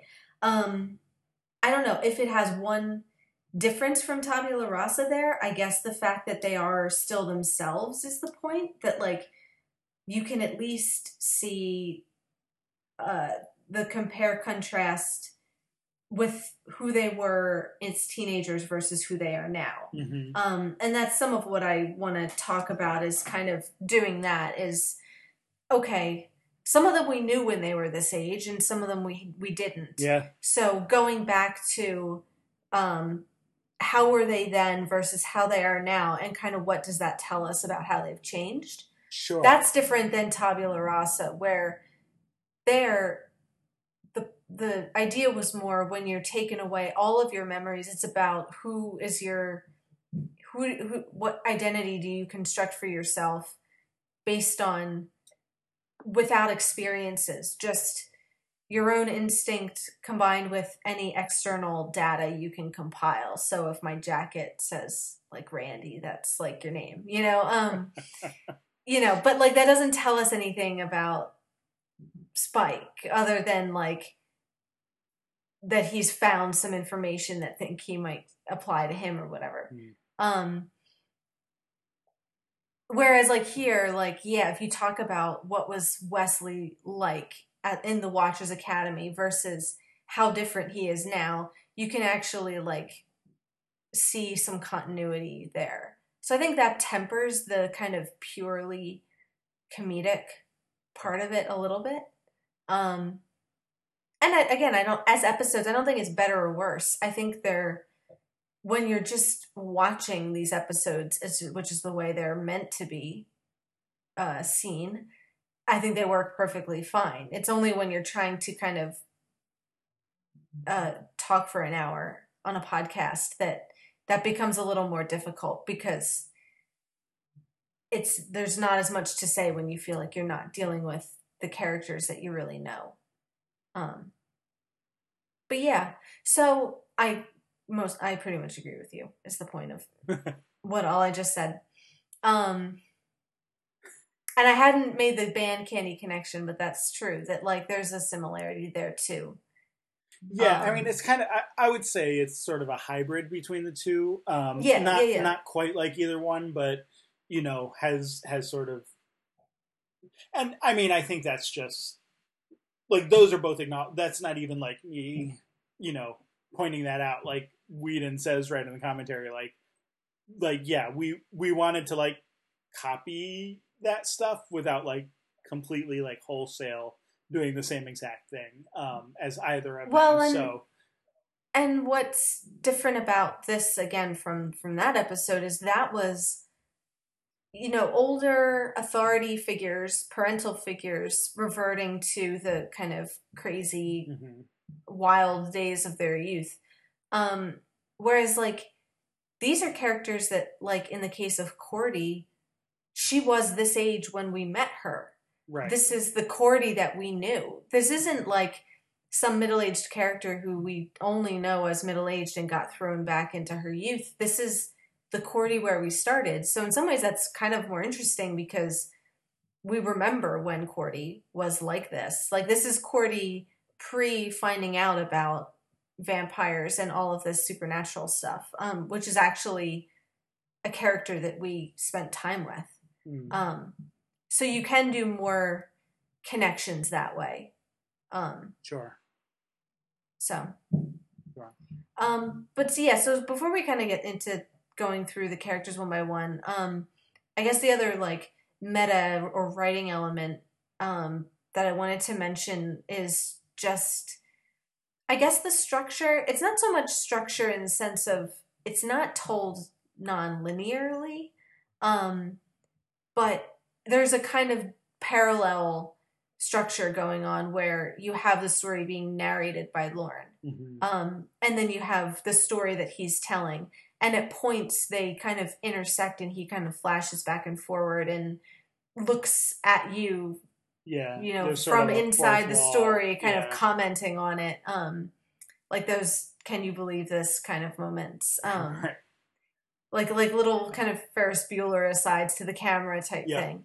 And so you can see the Whedon hand there of, okay, it's not just enough to do a fun episode, but you want to try to think of a way to do it that is unique. Yeah. And that maybe something we haven't tried before that gives it a special kind of flair. Yeah. And I love the like coming back from the commercials. Well, weren't those fine commercials? Like, which of course gives a, there's a whole different aspect to that when you're watching it on DVD, when in fact there are no commercial. Like, so that, like, it works because you know what the intent is, but also doesn't work because it's like, well, we're not watching it on, broadcast TV. So, even it's of its time. Even that feels. I mean, it's funny, but also kind of funny in a way that wasn't intended to be funny. Right. It's a little dated in a way. Yeah. So anyway. So that's funny. No, I why don't we talk about that now? What are your thoughts on the ending of the fact that it's an empty room that he's talking to? I mean, is that just a little poetic device there of like, is there any sort of significance we can pull other than like, oh, that's a kind of, I'm not sure what to make of it really. Yeah. I think it's one of those things where it works less the deeper you look into it. Right, like it seems profound until you kind of think about it and you're like, but what does it signify? Yeah. Well, and with not only do you have like, oh, he's talking to an empty crowd at the end, but it's like all along you've had like this chatter and even like sort of cat calls and clapping and stuff like that's just like laugh track, I guess. So like if you want to get into like the diegetic aspect of it, it's like, is this like, are we to assume that this is like what Lauren is imagining in his mind, or is it supposed to signify an audience that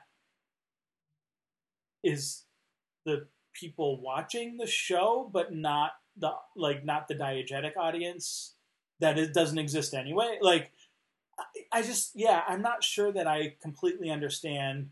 Like, I feel like it's one of those things where it's like, like Whedon had like two thoughts like going into writing this episode. I liked Wesley when he was a bumbling idiot, and wouldn't it be cool if Lauren like talks and like tells the story, and at the end there's like nobody listening, and like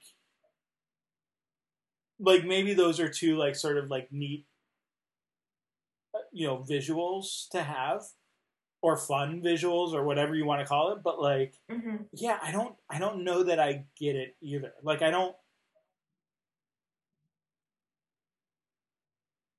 don't even know like that I don't even know that like at the end it's like, I don't even know that like the next episode we come to, it's like Lauren's coming back. Well, I went to karaoke. Like, like, like who, like he's telling the story, but who's he telling it to? Well, like us, like the people watching the show, kind of.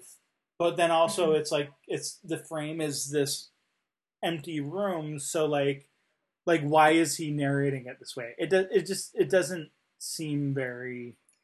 It almost seems like, an idea that got a little bit, in a way, wasted on the episode of like, if you were gonna do a kind of metafictional story in which Lauren narrates an episode and interacts with the audience, it's a shame that they didn't go all in on that idea and let that be the concept for an episode.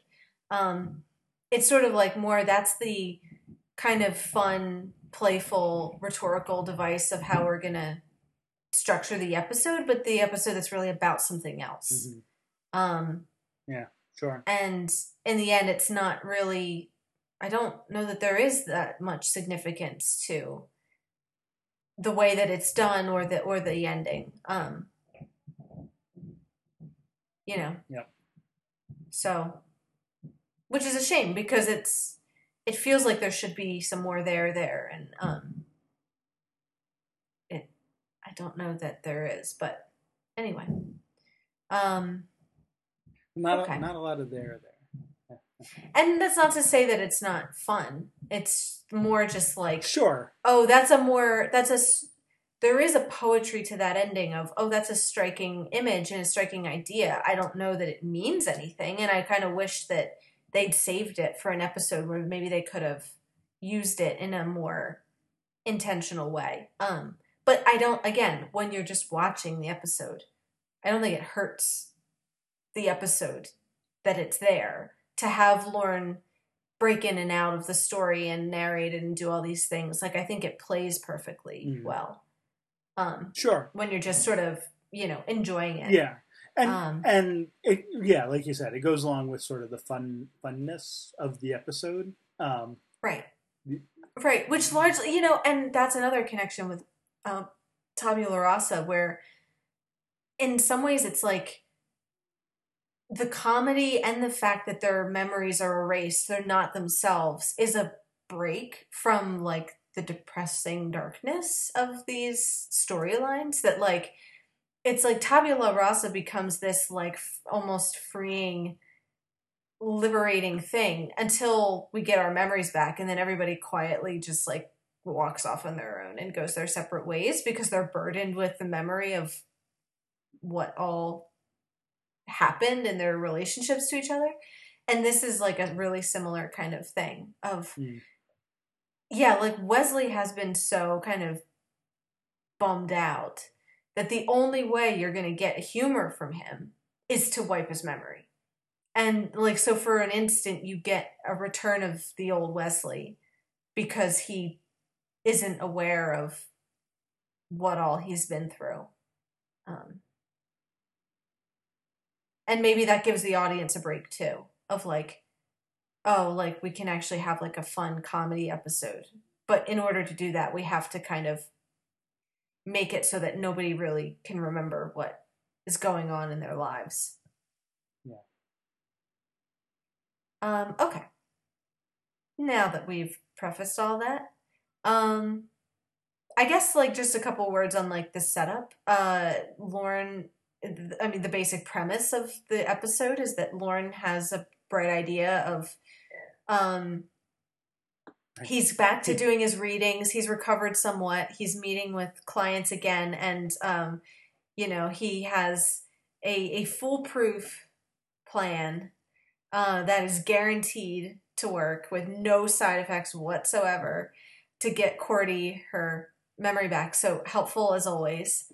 Lauren kind of concocts this plan, and they need 6 people. Is that right? Like they need a certain amount, so which is why they kind of call in Wesley. Like there's a certain ritual that has to be fulfilled. Well, see, right. So like they have the symbol on the floor, so like it seems like they're, but also like,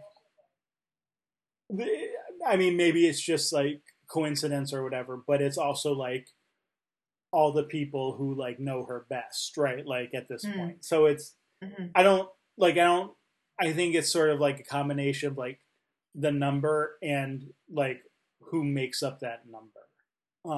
Right. Because otherwise they could have any old person. Right. Yeah. Otherwise, like they could have just called someone they knew and like sat in instead of having Wesley be there, right? Like, right. Especially given how contentious things have been between him and the rest of the group. Right. So, yeah. And I love Lauren's line about, what are you, perfect? Like the kind of, like these plans that go awry. Yeah. But hey, he's trying. What are you going to do? Right. And like, seems like to be the only one trying. Yeah, like, right. I mean, Wesley's doing his thing, right, still. Fred and Gunn are, I guess they're just coming back from, like, the previous week or whatever, right? So, like, because, like, there's another one where we pick up right pretty much where we left off, right? So, they're kind of dealing with all of the portal stuff and whatever else was going on, previously. And like Angel and Cordy, like, I mean, Angel's just kind of like trying to convince her of like what they mean to each other and this and that, and you get sort of the conversation there, between them. So yeah, like Lauren's kind of the only one sort of still actively like looking for some kind of resolution to or clarification about like what happened and where Cordy went and why she's back and all of that, which is a bit of a change from when he was like at his worst after being attacked of like, get out of here, I'm not a champion, I don't want, like, not that he suddenly is the fighter, but he is getting back into being his old self of being a little bit more willing to help, being a little bit more proactive and everything. And I do feel like that's a recurring thing with him. And not that we've seen a ton of times where he's sort of down and out, but like, he rebuilt Caritas several times. And then it was like, well, I'm not doing that anymore. So I'm going to move in with you guys and, going to try something new. And then like, it was like, all right, well, I can't be here anymore. So I'm moving to Las Vegas and I'm going to set up shop there. And so it's like, I feel like he's always sort of, he seems to like sort of quickly move on to the next thing. Like he doesn't, he might have a little bit of recovery time or, and not that like, I mean, the Las Vegas thing, clearly like that didn't work out so great, but like, right. That wasn't like his fault. It was more, he got in with the wrong crowd or whatever, however you want to state it. But, it wasn't like he just ran away and like pulled a Wesley and like, went for months, like sort of, allowing himself to fall into, deep depression and, kidnap women and hide them in in his closet or whatever. So like I feel like that's recurring with Lauren, where it like, yes, he might get fairly depressed and like down at times, but like he does seem to sort of bounce back quickly, when that happens. So yeah, that's all to just sort of agree with you and say, I feel like there's at least starting to form a pattern. I don't know, Mm-hmm. if we have enough yet to actually call it a pattern, but like Mm-hmm. it seems like there's, we're approaching that sort of pattern Right. if that's what we can call it. Right. I mean, in addition to getting beat on, which is becoming a little bit of a pattern too. Like, Sure. at least lately, things like keep. Well, it's like that's his exasperation with this scenario. It's like, can we cut it out with this? Like, I've had enough lately, and maybe it's getting a bit much. It's like the rain, the spate of time in which Giles kept getting knocked out there for a while. Right. No, it's approaching that level. Yeah. Yeah. Right. Of he's kind of the punching bag of the group. In the last like couple episodes or season or whatever. So from the rules of stories and from his own kind of sarcastic asides that this is not going to go well, but he has an idea and is confident about it. So they get it set up. Angel and Cordy, there's not too much of with them before the spell hits. It left off in the last episode with Cordy asking if they were in love, and Angel doesn't really. I mean, he kind of answers his side of it. The he's kind of in a, well, if you are, then I am kind of place. But the missing link is Cordy's feelings. Like, that's not something that he can tell her, and without her memory, it's not something she can recall. And so I'm touching on that because I feel like that is one of the like character things that's not like part of the spell that we actually get in this episode. So like, jumping ahead even to the end where it's like, she reveals like, yes, we were. Like, even that I feel like, okay, like it's nice that they both know that's the case, but it's like we already knew. Like, the audience already knew both of their sides of it. Like, right. Again, even the things that are moving the plot forward aren't necessarily new. Right. For the audience. It's more for the And for the characters. And at this point it's moot because like she's still running away. Like, she's still leaving. Right. So like, even if that was true then, like, you get the sense by the end of the episode that it's no longer true. Or if it is true, there's something preventing her from acting on it, or whatever. Right. One problem is solved, but new problems are created through that. So the recovery of the memory does confirm certain feelings that she had, but now she has all this knowledge that creates entirely new problems, which she doesn't even tell them. So we're still none the wiser as to what all is going on with her. Right.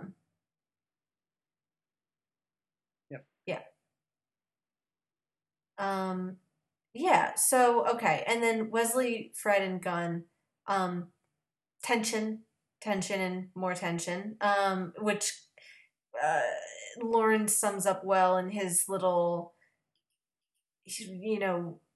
I didn't know that what happened. Gunn didn't know that Wesley was involved. Wesley didn't know what Gunn did. Fred doesn't know that Gunn is figuring this out, so he kind of like goes over everybody's levels of knowledge, as you like to put it. There's a lot of gaps in the levels of knowledge here. Sure.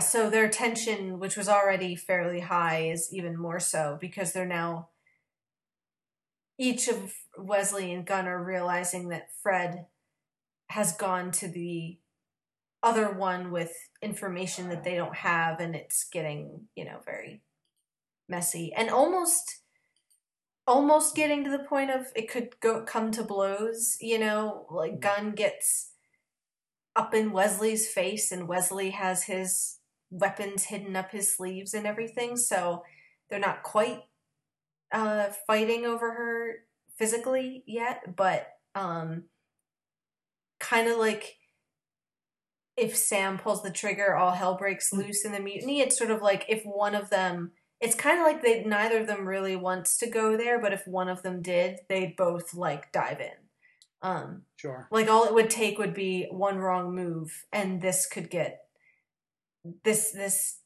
division could get pretty ugly between them. Yeah. Well, and so that line from Wesley, right after that, right? So not all of us have muscles to fall back on, he says, and then Gunn's like, "What happened to you, man?" And it's like, I love the matter of factness. Like, there's no like, there's not even any real like blame or right, like self-pity. Yeah, there's no like self-pity or anything behind it, but like just the flatness and matter of factness with which he says, "I had my throat cut and all my friends abandoned me." Like, just such a great line, such a great delivery of the line. Like, you know, I mean, that just really like puts it into a stark perspective of like, because even like before, like, okay, so yes, there's the tension and there's like, oh, the spring loaded, you know, spike or knife or whatever it is that comes out, and even that's like sort of like playful between them, like you get the same sense of like, you know, you alluded back to the BSG episode, so you know, like even to the point of like, oh, they all have guns drawn, but like nobody except the loose cannon, you know, actually is going to fire, right? And so like even like it's more physical than just sort of the verbal sparring maybe that, you know, we're used to, but even that is like there's tension there, but it's still sort of like witty in a way. You know what I mean? Like it's not, witty is probably the wrong word to use, but you know what I'm trying to say? Like there's like a repartee about it that isn't, that like ends basically with that line. Like I feel like even Gunn and saying like, "What happened to you, man?" is still kind of like that, like still kind of that, not good natured, but like that, you know, sort of digging a little, like trying to get under your skin kind of thing. And Wesley like just kind of drops any pretense or what, you know, could be considered sort of like good naturedness about it. Not even, again, like I'm using these terms that like are maybe too strong for what actually is going on, but like when he just says that, you know, "I had my throat cut and all my friends abandoned me," like it's just like is just completely like demolished. Like that, what can Gunn say to that? Like it's 100% true and completely explains why he's acting the way he's acting.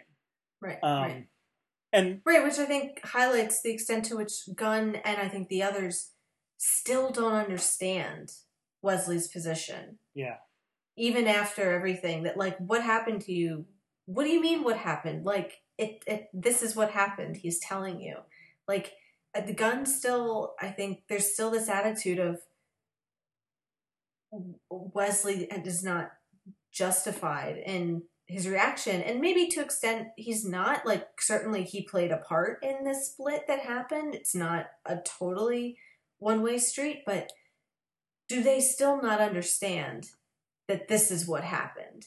And like, have they really thought about it from his perspective? Yeah. And actually the way you're describing it, to connect it back to the BSG episode, it's like Jean on the one hand saying like, "I'll put you down again," like she's talking to like a rival ball player, and you know the six on the other side is like ready to kill her because she's traumatized. That's kind of the difference here, as I hear you describing it, is like, not that Gunn isn't serious, but like there is still a kind of competitive and playful rivalry of like where rival we're rivals in our affections for Fred, in our place in the group, and what decisions we're making, and all these things. And it's this kind of sparring competition. Whereas for Wesley, that it's not fun. Like, that element of fun competition is just not there. He's not feeling it. And it's way more personal than that. And yet he keeps coming back. You know, like he says, like, you keep needing my help, so I keep coming back. And even the fact that, like, Lorne apparently on the other end of the phone has this whole speech prepared of how they need his help. And before he's even done, Wesley's saying, like, Lorne, stop, like, I'm coming. Like, it's not even a question. So there is this personal split of how he feels about them as friends. But continually, he's able to distinguish that from the mission as he sees it, of doing what he thinks the right thing is. Yeah. And that's been the case, whether it's finding Angel, finding Cordy, fighting the bad guys, and the you know, whoever he needs to, coming to Fred's assistance, helping here again with Cordy. He keeps going out of his way to do those things, even though he feels completely cast off by all of them.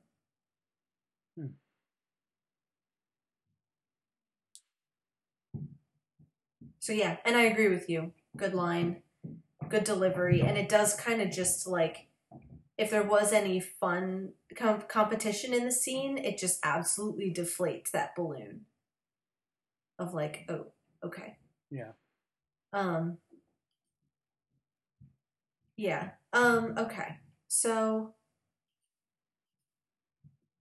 let's kind of go through the characters then. So once they do this, so, you know, funny, haha, the spell is a bottle that spins, and so it's reverting them back to their teenage selves, which is sure. Kind of clever. And they get kind of high and pass out, or Lorne passes out. Right. And everybody sort of reverts. There's very much a sense of, like, a weird, trippy sleepover to this, right? Like, sleepover party kind of thing going on here. Right. And yeah, I don't know how long we need to go through each one. Yeah, and I don't think we need to outline, like, what happens, really, because I think that's pretty straightforward. But maybe we can just quickly touch on each of them.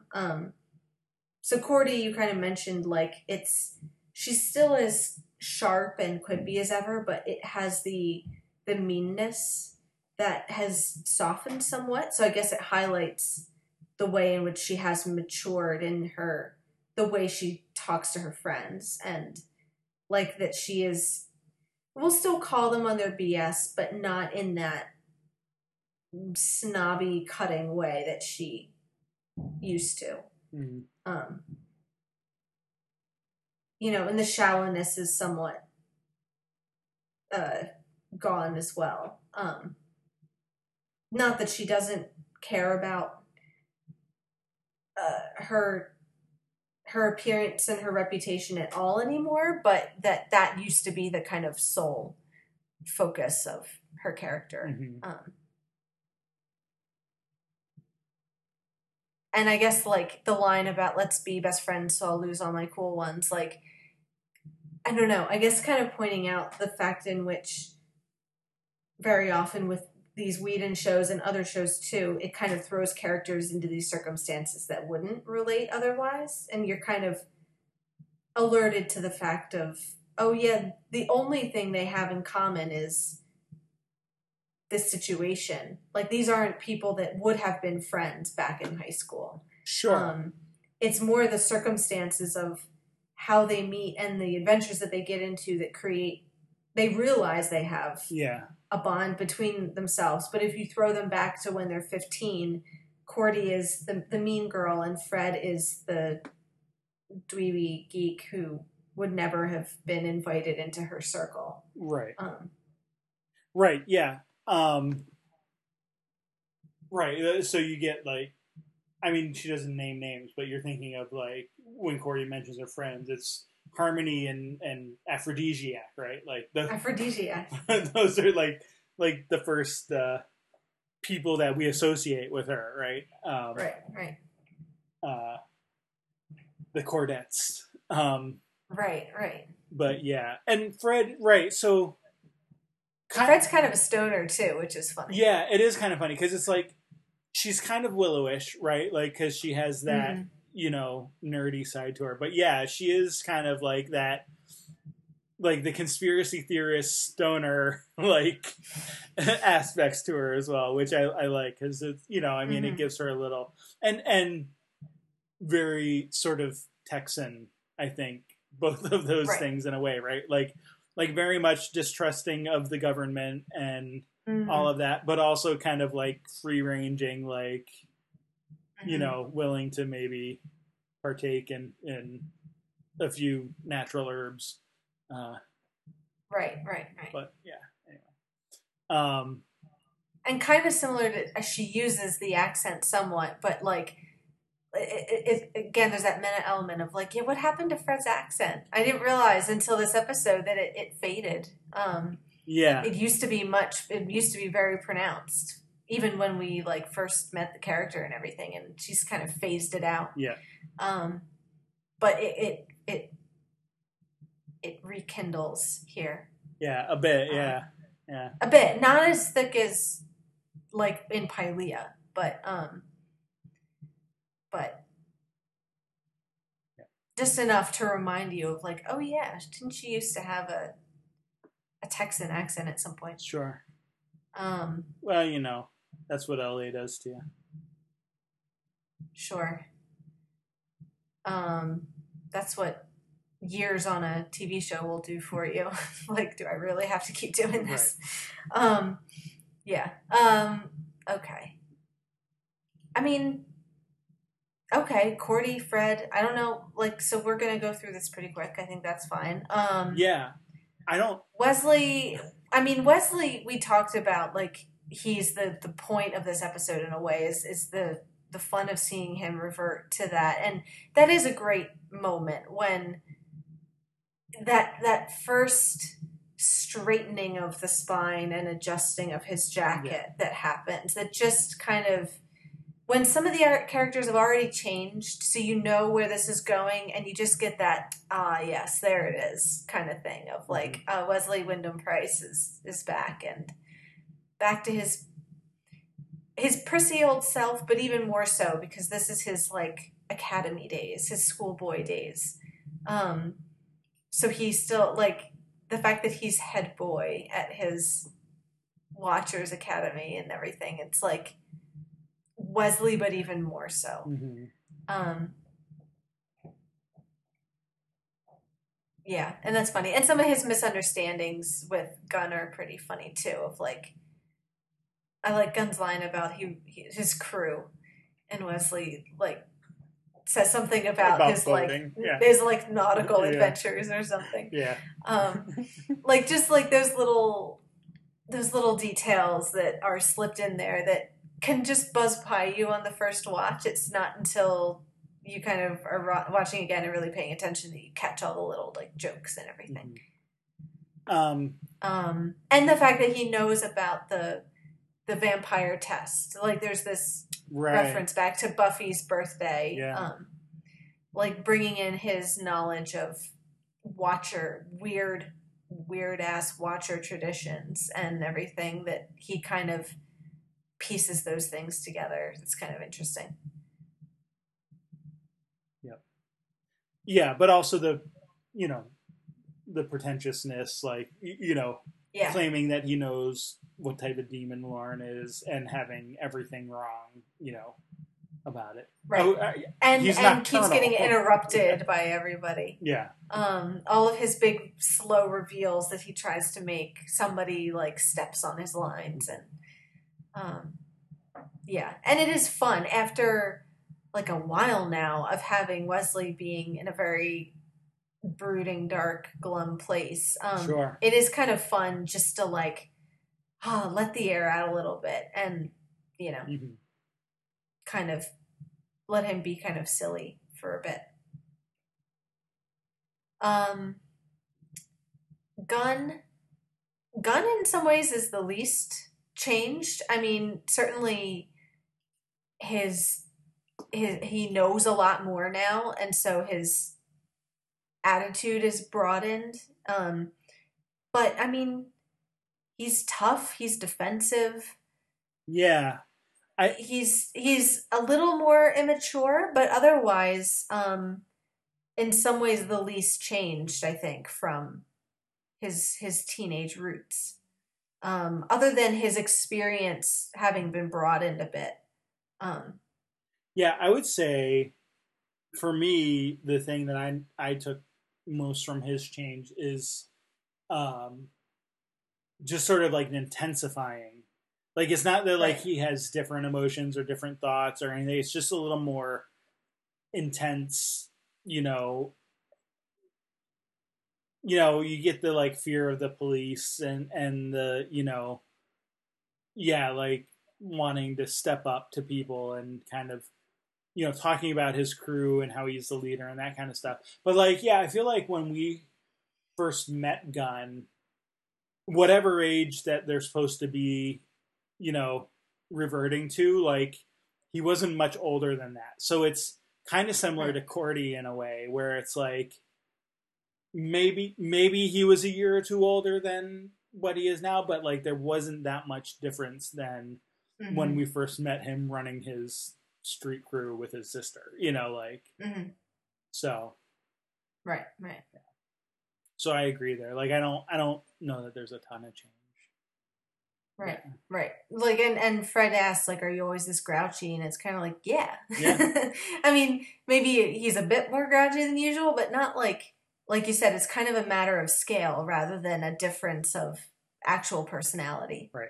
Um so um Which I guess makes you wonder, like, yeah, like what has changed about Gunn? Kind of not a lot. Like in just in the run of the show that we've seen him. Like I mean, mhm. maybe his relationship with Fred has helped him temper a little, and like you said, like maybe he has a little more broad experience because he's come to work with Angel and team. But Yeah, and I guess maybe he's less concerned about being the leader. That's less of a problem for him to accept, right, whether it's Wesley or Angel, accept somebody else as the guy in charge. it's all about the mission, Um, bro. exactly. Right. So there's that change of attitude. Although it's not like that doesn't bother him, because in the beginning of the episode he's kind of worried about his place in the group. Like, Sure. He kind of concludes everybody else has everything covered. I'm the muscle, and the idea seems to be that that's not really the greatest thing to be. That's in a way that's the least of things. Yeah. Like just the guy who is the fighter or who is the enforcer who does the dirty work. But those who lead and those who have brains or have heart or whatever are kind of better positions to be in. So he might be a little frustrated about the fact that he hasn't advanced or changed to one of those other things. Sure. Although it's not like that's a new revelation. Like, Sure. it's not like he's ever been anything other than the muscle. Right. Right. In as part of Angel investigations, anyway. Like, right. Right. Right. But I think he's sensitive about it because he's killed a guy now. It's not just vampires and demons. It's like, well, he killed somebody for Fred. sure. So I think suddenly being the muscle like takes on a kind of new, like, I don't know. Yeah, I think there's that. There's a darker aspect to it. I think there's that, but I also feel like there's almost a little bit of insecurity about his relationship with Fred too. that maybe Sure. if she sees him as only the muscle, she'll be more inclined to want someone who's more intellectual or whatever, like Mm-hmm. Wesley is. I mean, that seems to be Yeah. the Yeah. comparison that he's making. Right. Right. Right. Reinforced by realizing that she went to Wesley for help. Mm-hmm. Before she went to him, she went to Wesley. So yeah.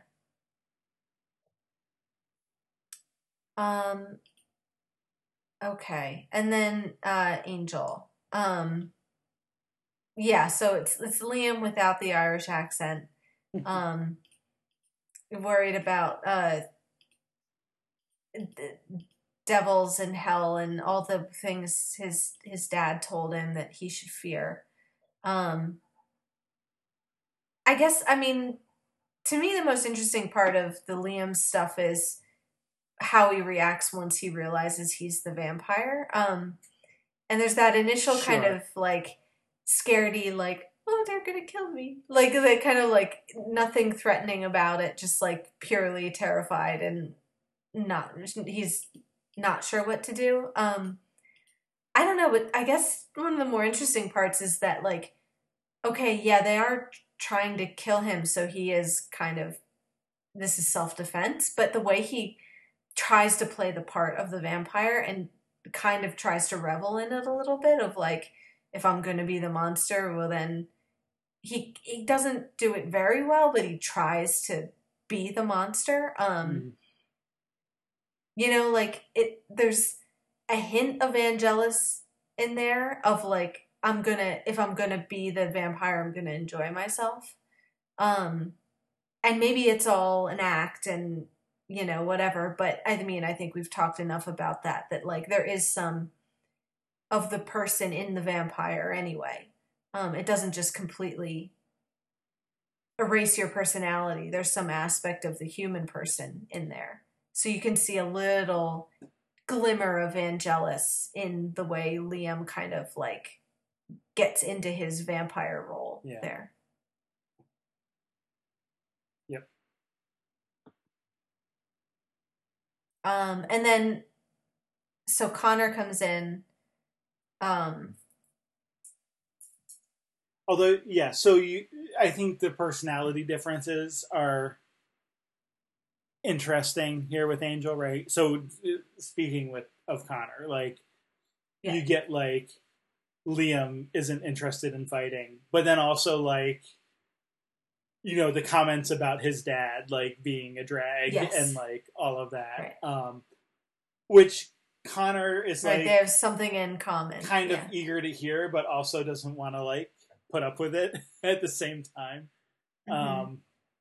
So yeah, I mean, that I think those are kind of interesting, but again, like that's only because he's interacting with someone who's not under the spell, right? Like, so you get that sort of contrast, and doesn't really change anything. Like Connor still wants to beat the crap out of him, and Angel still whips him. So, you know, for what it's worth. Yeah. Yep. Yeah, and Connor motivated by Cordy's promises, you know, of like if you do this, you'll get rewarded and stuff. So, keeping alive that plot thread of his kind of infatuation with her and misunderstanding, but at least feeling led on by her, whether clearly she doesn't intend it because she's not in control of herself here. But from his point of view, like, she keeps doing things that tell him, like, oh, she's interested. You know? Well, and complicated by the fact that he's already been frustrated once tonight, like, you know, which, you know, yeah, there's, I mean, he's sort of getting rejected, but then also sort of, you know, encouraged, I guess, in some respects. Well, I mean, not like maybe he's reading more into it than he should be, but that seems to be there seems to be an ebb and flow there, I guess, sort of encouraged on the one hand and then, dismissed on the other. Yeah. Yeah. And in both cases, expecting reward for right, for something, like for being the hero. Yeah. He expects womanly compensation for that. Yes.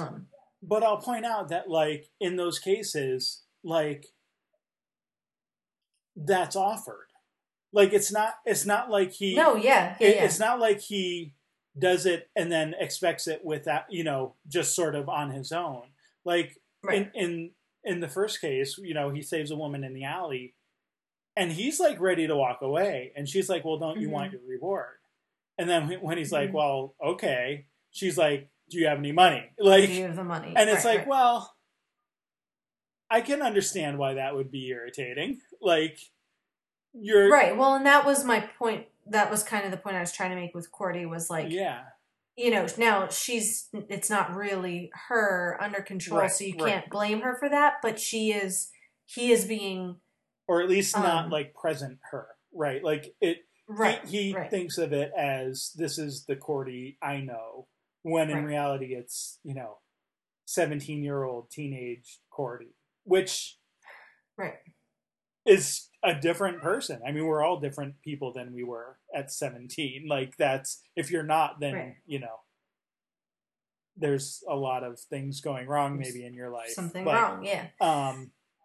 Yeah, no, definitely not the Cordy that, like, right, he knows. Right, which I don't think this episode is trying to make some grand point about, like, getting everybody to suddenly love Connor or anything. No. But, like, in a way that I do think there is an aspect of, like, let's remember. And you've made points about how he's different from Dawn. I'm not saying that they're the same and people should accept them equally. But there is, like, that sense, too, of, like, all right, let's put everyone back in their 15-year-old selves and see how they're idiots and see how they would do things then that they wouldn't do now. And they've grown and come a long way and everything.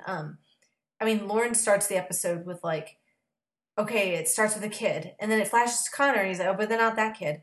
But, like, still, it mentions Connor. Like, if you're going to talk about being young and stupid, like, Connor actually is this age now. Sure.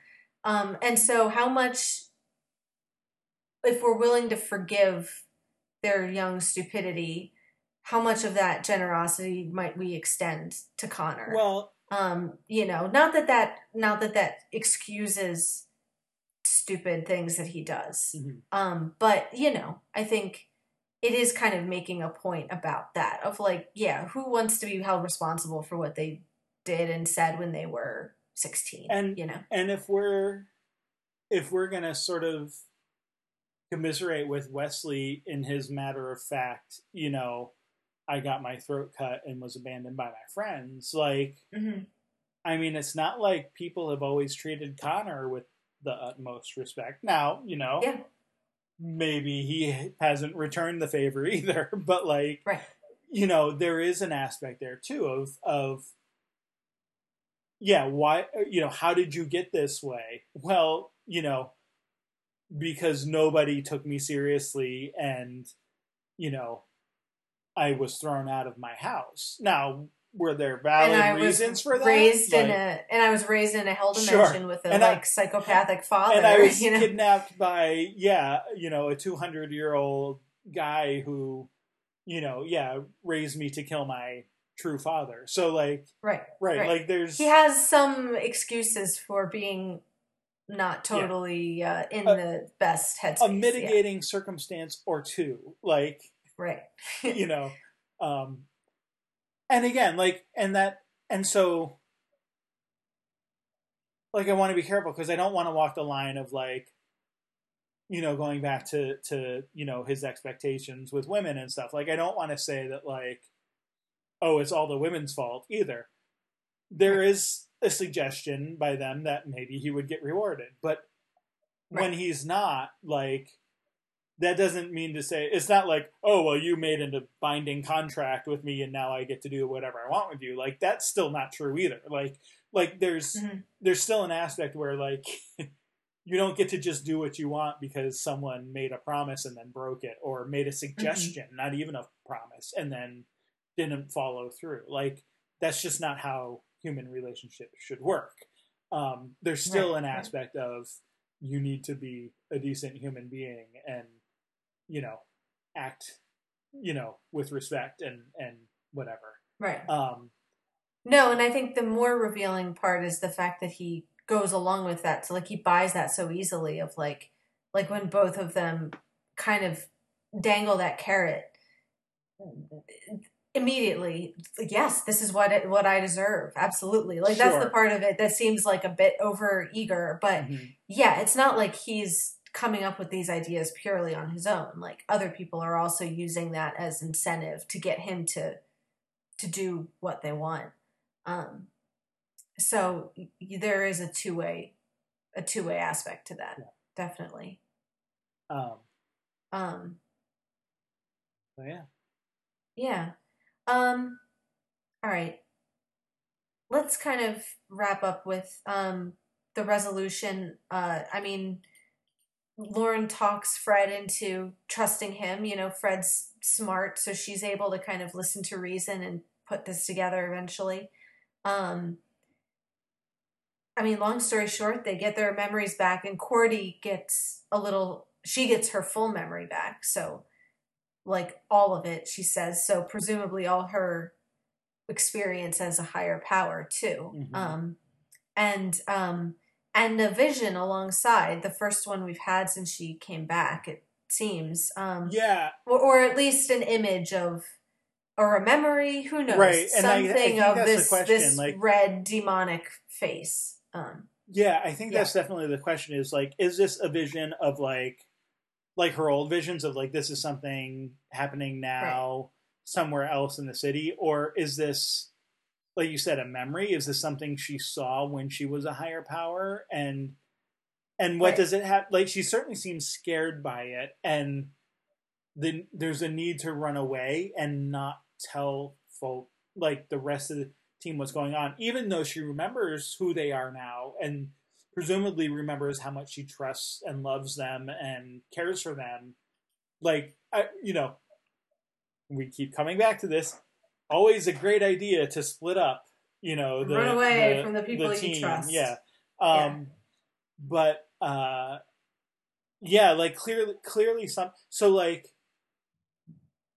you know, I don't want to give anything away, but is this a clue as to why she came back? Or when she came back, was the missing memory a defense mechanism of some sort? Like, is there a reason for why she shouldn't be remembering this image of this demonic face or whatever, you know? Yeah, I mean, there's a bunch of different possibilities there, and like I said, I don't want to sort of hone in on anything, but like, I feel like there's a couple different ways you could maybe take that. So, yeah. But yeah, she runs away, and I mean, other than a little chit chat about, oh, did you really love me? Yes, I did. Okay, bye. Like, we don't really get much there.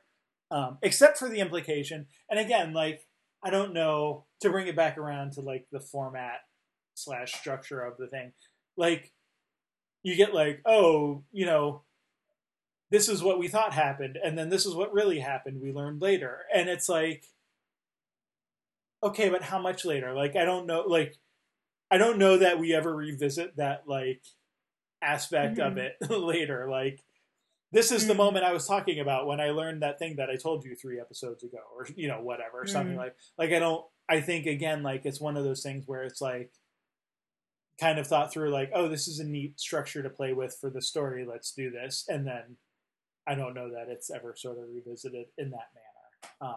Sure. I mean, we will find out more about her vision and stuff for sure, but right. As far as that goes, like, like the way it's sort of presented with through as a part of Lauren's story. Like, right. Oh, here's the thing we thought. Oh, let's go back and look at what which the play-by-play. Confused me. It confused me at first, I have to admit, because I was expecting it to be a more extensive reveal than that. Like, it's really just that one extra thing of what she sees. I was like, the way he was like, this is what we thought happened. I kind of, for a second, thought like the whole knowledge of what we think happened in the episode was about to be revised. And it was like, oh no, it was just that one little... Literally just the reason that she ran away. Yes, that's... Because the way he said the sequence of events, I thought, oh, there's going to be some nonlinear timey-wimey thing going on here. That's not the case. Which is fine. It was just my own misunderstanding, but... Sure. But yeah, so just her little additional bit of knowledge there. Yeah, well, I think we went fairly long on that for an episode that we said we didn't have a lot to say about. Sure. So, hey, maybe it was better than we were giving it credit for. Yeah. Well, and like I said, I don't dislike the episode at all. So, I mean, I think the bulk of it, the characters interacting in their younger age is just sort of more fun. Look at how they've changed, sort of stuff like we talked about. But yeah, I mean, there are some pieces, obviously. So, hey, good for us. Good on us for talking about it a normal length of time, or even a little longer. Although we went along with BSG episode 2, so we did. Anyway, on that note, really good Buffy episode coming up. So get ready for that, and I'm excited. We'll be back with that and some more BSG next week. Sounds good. See you then.